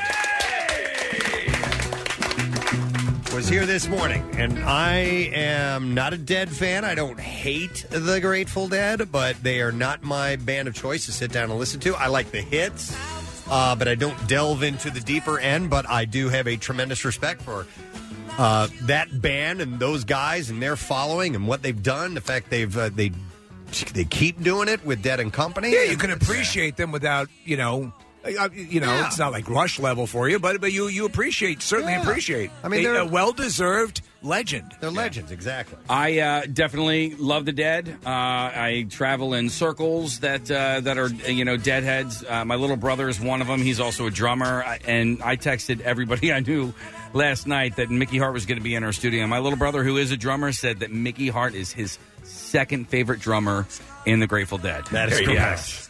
I like that line. And I got to jam with Mickey. I asked him because he's just all about rhythm in everything. You watch videos that he's done; he bangs on anything. So we took out a couple of pairs of sticks, and we banged on stuff on the counter. And is this video up on? It's on our social media. Social media, all right. Yeah, you'll find it on Instagram right now. I'm watching a version of it. So that was really cool, man. He's a nice guy. So he's an artist as well, and his art is really, really unique. He uses sound to move the paint. He has the canvas underneath or on top of speakers. Yeah, and he'll bang on stuff, or he'll play music, and it vibrates the paint around. He moves it around as well, but it causes these little waves and stuff. And he's created a little show out of it, and he's been doing it for a while. And it's called Vibrational Expressionism. And his show today is going to be at the Hard Rock in Atlantic City from 6 to 8 p.m., and then he's going to be at the mall at Short Hills in North Jersey from 6 to 8 tomorrow. And then on Sunday, be back in town in King of Prussia from noon to 2. So we have links on PrestonandSteve.com of where and when to go and see the artwork and meet Mickey. He's a really nice guy. And Pierre, have you met Mickey Hart over the years? I have indeed, yeah. Okay. Nice guy. Yeah, very cool. And, funny and quirky and bit of a goofball, and he was really cool. I didn't know he was going to be. He got here early. He was here at 7:15. That's why we didn't bother you. Okay. You were in the fields, man. Like you all that farming to do. I know, but I could have not seeded today. Also didn't find out until about after 9 o'clock last night. That It's okay. I'm in bed by 7. Yeah, it wasn't like well, he was you got to awake. get up and milk the I cows. wouldn't have been up at that Wake up, late hour. milk the cows, feed the chickens, prayer circle, and then here. And drum circle. Drum circle. Don't forget the drum circle, of All course. right, well. But he was a nice guy, so sorry you missed out on that, man. Okay. Thank you to Mickey for being here. He's hurt. Thank you to Lorenzo and Sons. soon to be available at Xfinity Live. They're opening up a location, and not around for this year's Camp Out for Hunger. They will be at the Camp Out for Hunger supplying food one of the mornings, but they'll be open in the spring, so you'll be able to, any sporting event you go to, you'll be able to get your favorite pizza. Do you know what? Make sure that you're there the morning they are bringing food, because it's worth it just to see them have to remove a door from one of the hinges to get the pizzas in. They did last year. Yeah. So we'll give you a heads up when that's going to be taking place at the Camp Out for Hunger. So thanks to all those and everybody who's in here this morning. We need to do the letter of the day. People are already calling in ready to win that prize. You ready, Pierre? Yes. Here we go. Preston and Steve on 93.3 WMMR. Now, the Daily Letter. And the Preston and Steve show is brought to you today by the letter A as in automobile. All right, let's take the 8th caller at 215-263-WMMR and see if you know the word of the week. So go ahead and give us a call right now, and we'll see if we can set you up with that. What's going on in your world, man? Nice discussion on the Beatles package, by the way. Oh, yeah. And I wanted to make, you said you like alternate takes, and I agree with you that oftentimes a remixed album, I don't hear that much difference in it, or it's not that great. Yeah. But when they throw in the extra packages, the Stones have done this on re-releases. I have a version of Sticky Fingers that has an entirely different version of Brown Sugar without the sax solo in it, with a guitar solo from Eric Clapton. Oh, cool. You know, so there's all these different versions of songs that get worked on before the final version comes out. And on the Sgt. Pepper Deluxe Pack, which I have, you can hear George Harrison at one point stop the strings and go, no, let's try it that way. Mm-hmm. And you can hear each of them talking to each other. What if you tried that? Mm-hmm. What if you tried that? And you hear it all. And then you hear versions, and it's not quite the version that you've come to know. So I'm hoping that the White Album special package will be that as well. Yeah.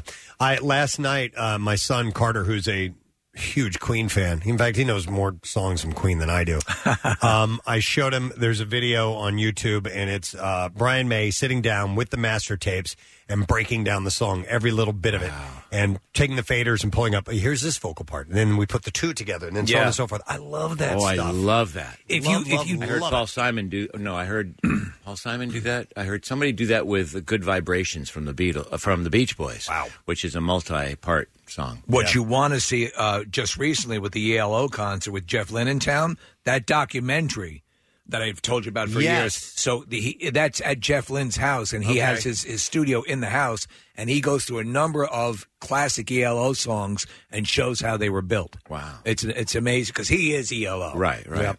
Yeah, Very so cool, man. What's up on today's program? We'll have another pair of Fleetwood Mac tickets. They go on sale on Monday. We will have some fun workforce blocks, which include Traffic. Dave Mason of Traffic fame is at the Scottish Rite Auditorium this evening.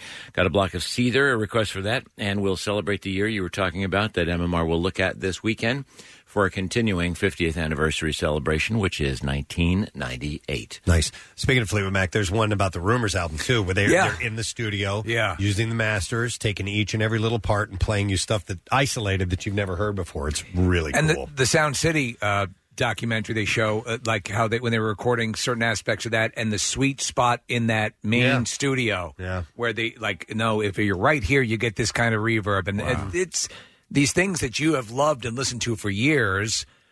So much of it was meticulous, and so much of it was just happenstance. Right. Yeah. You know? It's awesome. All right, back to the phones we go to get a winner. Looking for caller number 8, and that is Paul. Hey, Paul, how you doing, man? Good. How you guys doing? Good. Give me that word of the week, please. Vodka. Great day in the morning. It is indeed vodka. Nice job, Paul. So we're going to give you some tickets, a 4-pack of them to WrestleMania. WrestleMania? Yeah, and that is WrestleMania! No way! And that's going to be on April 7th. Hang on the line. We'll get your information. Don't forget, the MetLife Stadium hosts the most spectacular event in live entertainment, WrestleMania. All the superstars and the biggest matches on the grandest stage of all be a part of the ultimate pop culture extravaganza. Tickets go on sale Friday, November 16th at 10 a.m. at Ticketmaster. Going to take this moment to thank our sponsors. The Preston and Steve Show is brought to you today by Dunkin' Donuts, the official coffee of the Preston and Steve Show, and Winter Airport Parking, the 2017 Reader's Choice Award winner from the Philadelphia Inquirer. Next week on our show, it's going to be a good one, man. We have a lot going on. The Revivalists are stopping by. They're going to be performing in our studio. Love it. Wow. Pretty sweet deal. Very cool. There's 20,000 of them, so where are you going to put them all? I don't think It'll we'll be have the entire band, but we'll have enough of the band. So we'll be We're good. going to have Mickey and Peter. And then we're going to have our buddy Big J. Okerson in the studio. Tom Segura is going to be in the studio. Nice. And we also have the Great American Smokeout. Yes, Dr. Rosenberger is next Dr. week. Rosenpenis. Dr. Rosenpenis will be here. You know, I've gone to him recently. Yes. Great results. Not that I smoked, but it was just for training purposes. Awesome. He will be doing the Great American Smokeout with us, so we'll tell you how you can get involved. That's it. We're done. Rage on. Have a great weekend, everybody. We'll see you later. Bye-bye. The Preston and Steve love you, hate you line. It pains me to think of how much time I've spent in my life just sitting in traffic. Next message. Woohoo! Friday high day. You've heard of Sunday fun day? Today's Friday high day. Wake and bake, people. Wake and bake. Next message. We all know school buses are a necessary evil to get our children back and forth safely to school. When you're sitting behind the bus, there's 85 damn cars behind you. Have your kid ready to go to school. Once he gets on the bus, stop talking to him. We're all late for work. The Preston and Steve love you, hate you line. Call 484-434-1333. MMR rocks. Brought to you by DellToyota.com and DellChevrolet.com. Jack, sell them for less.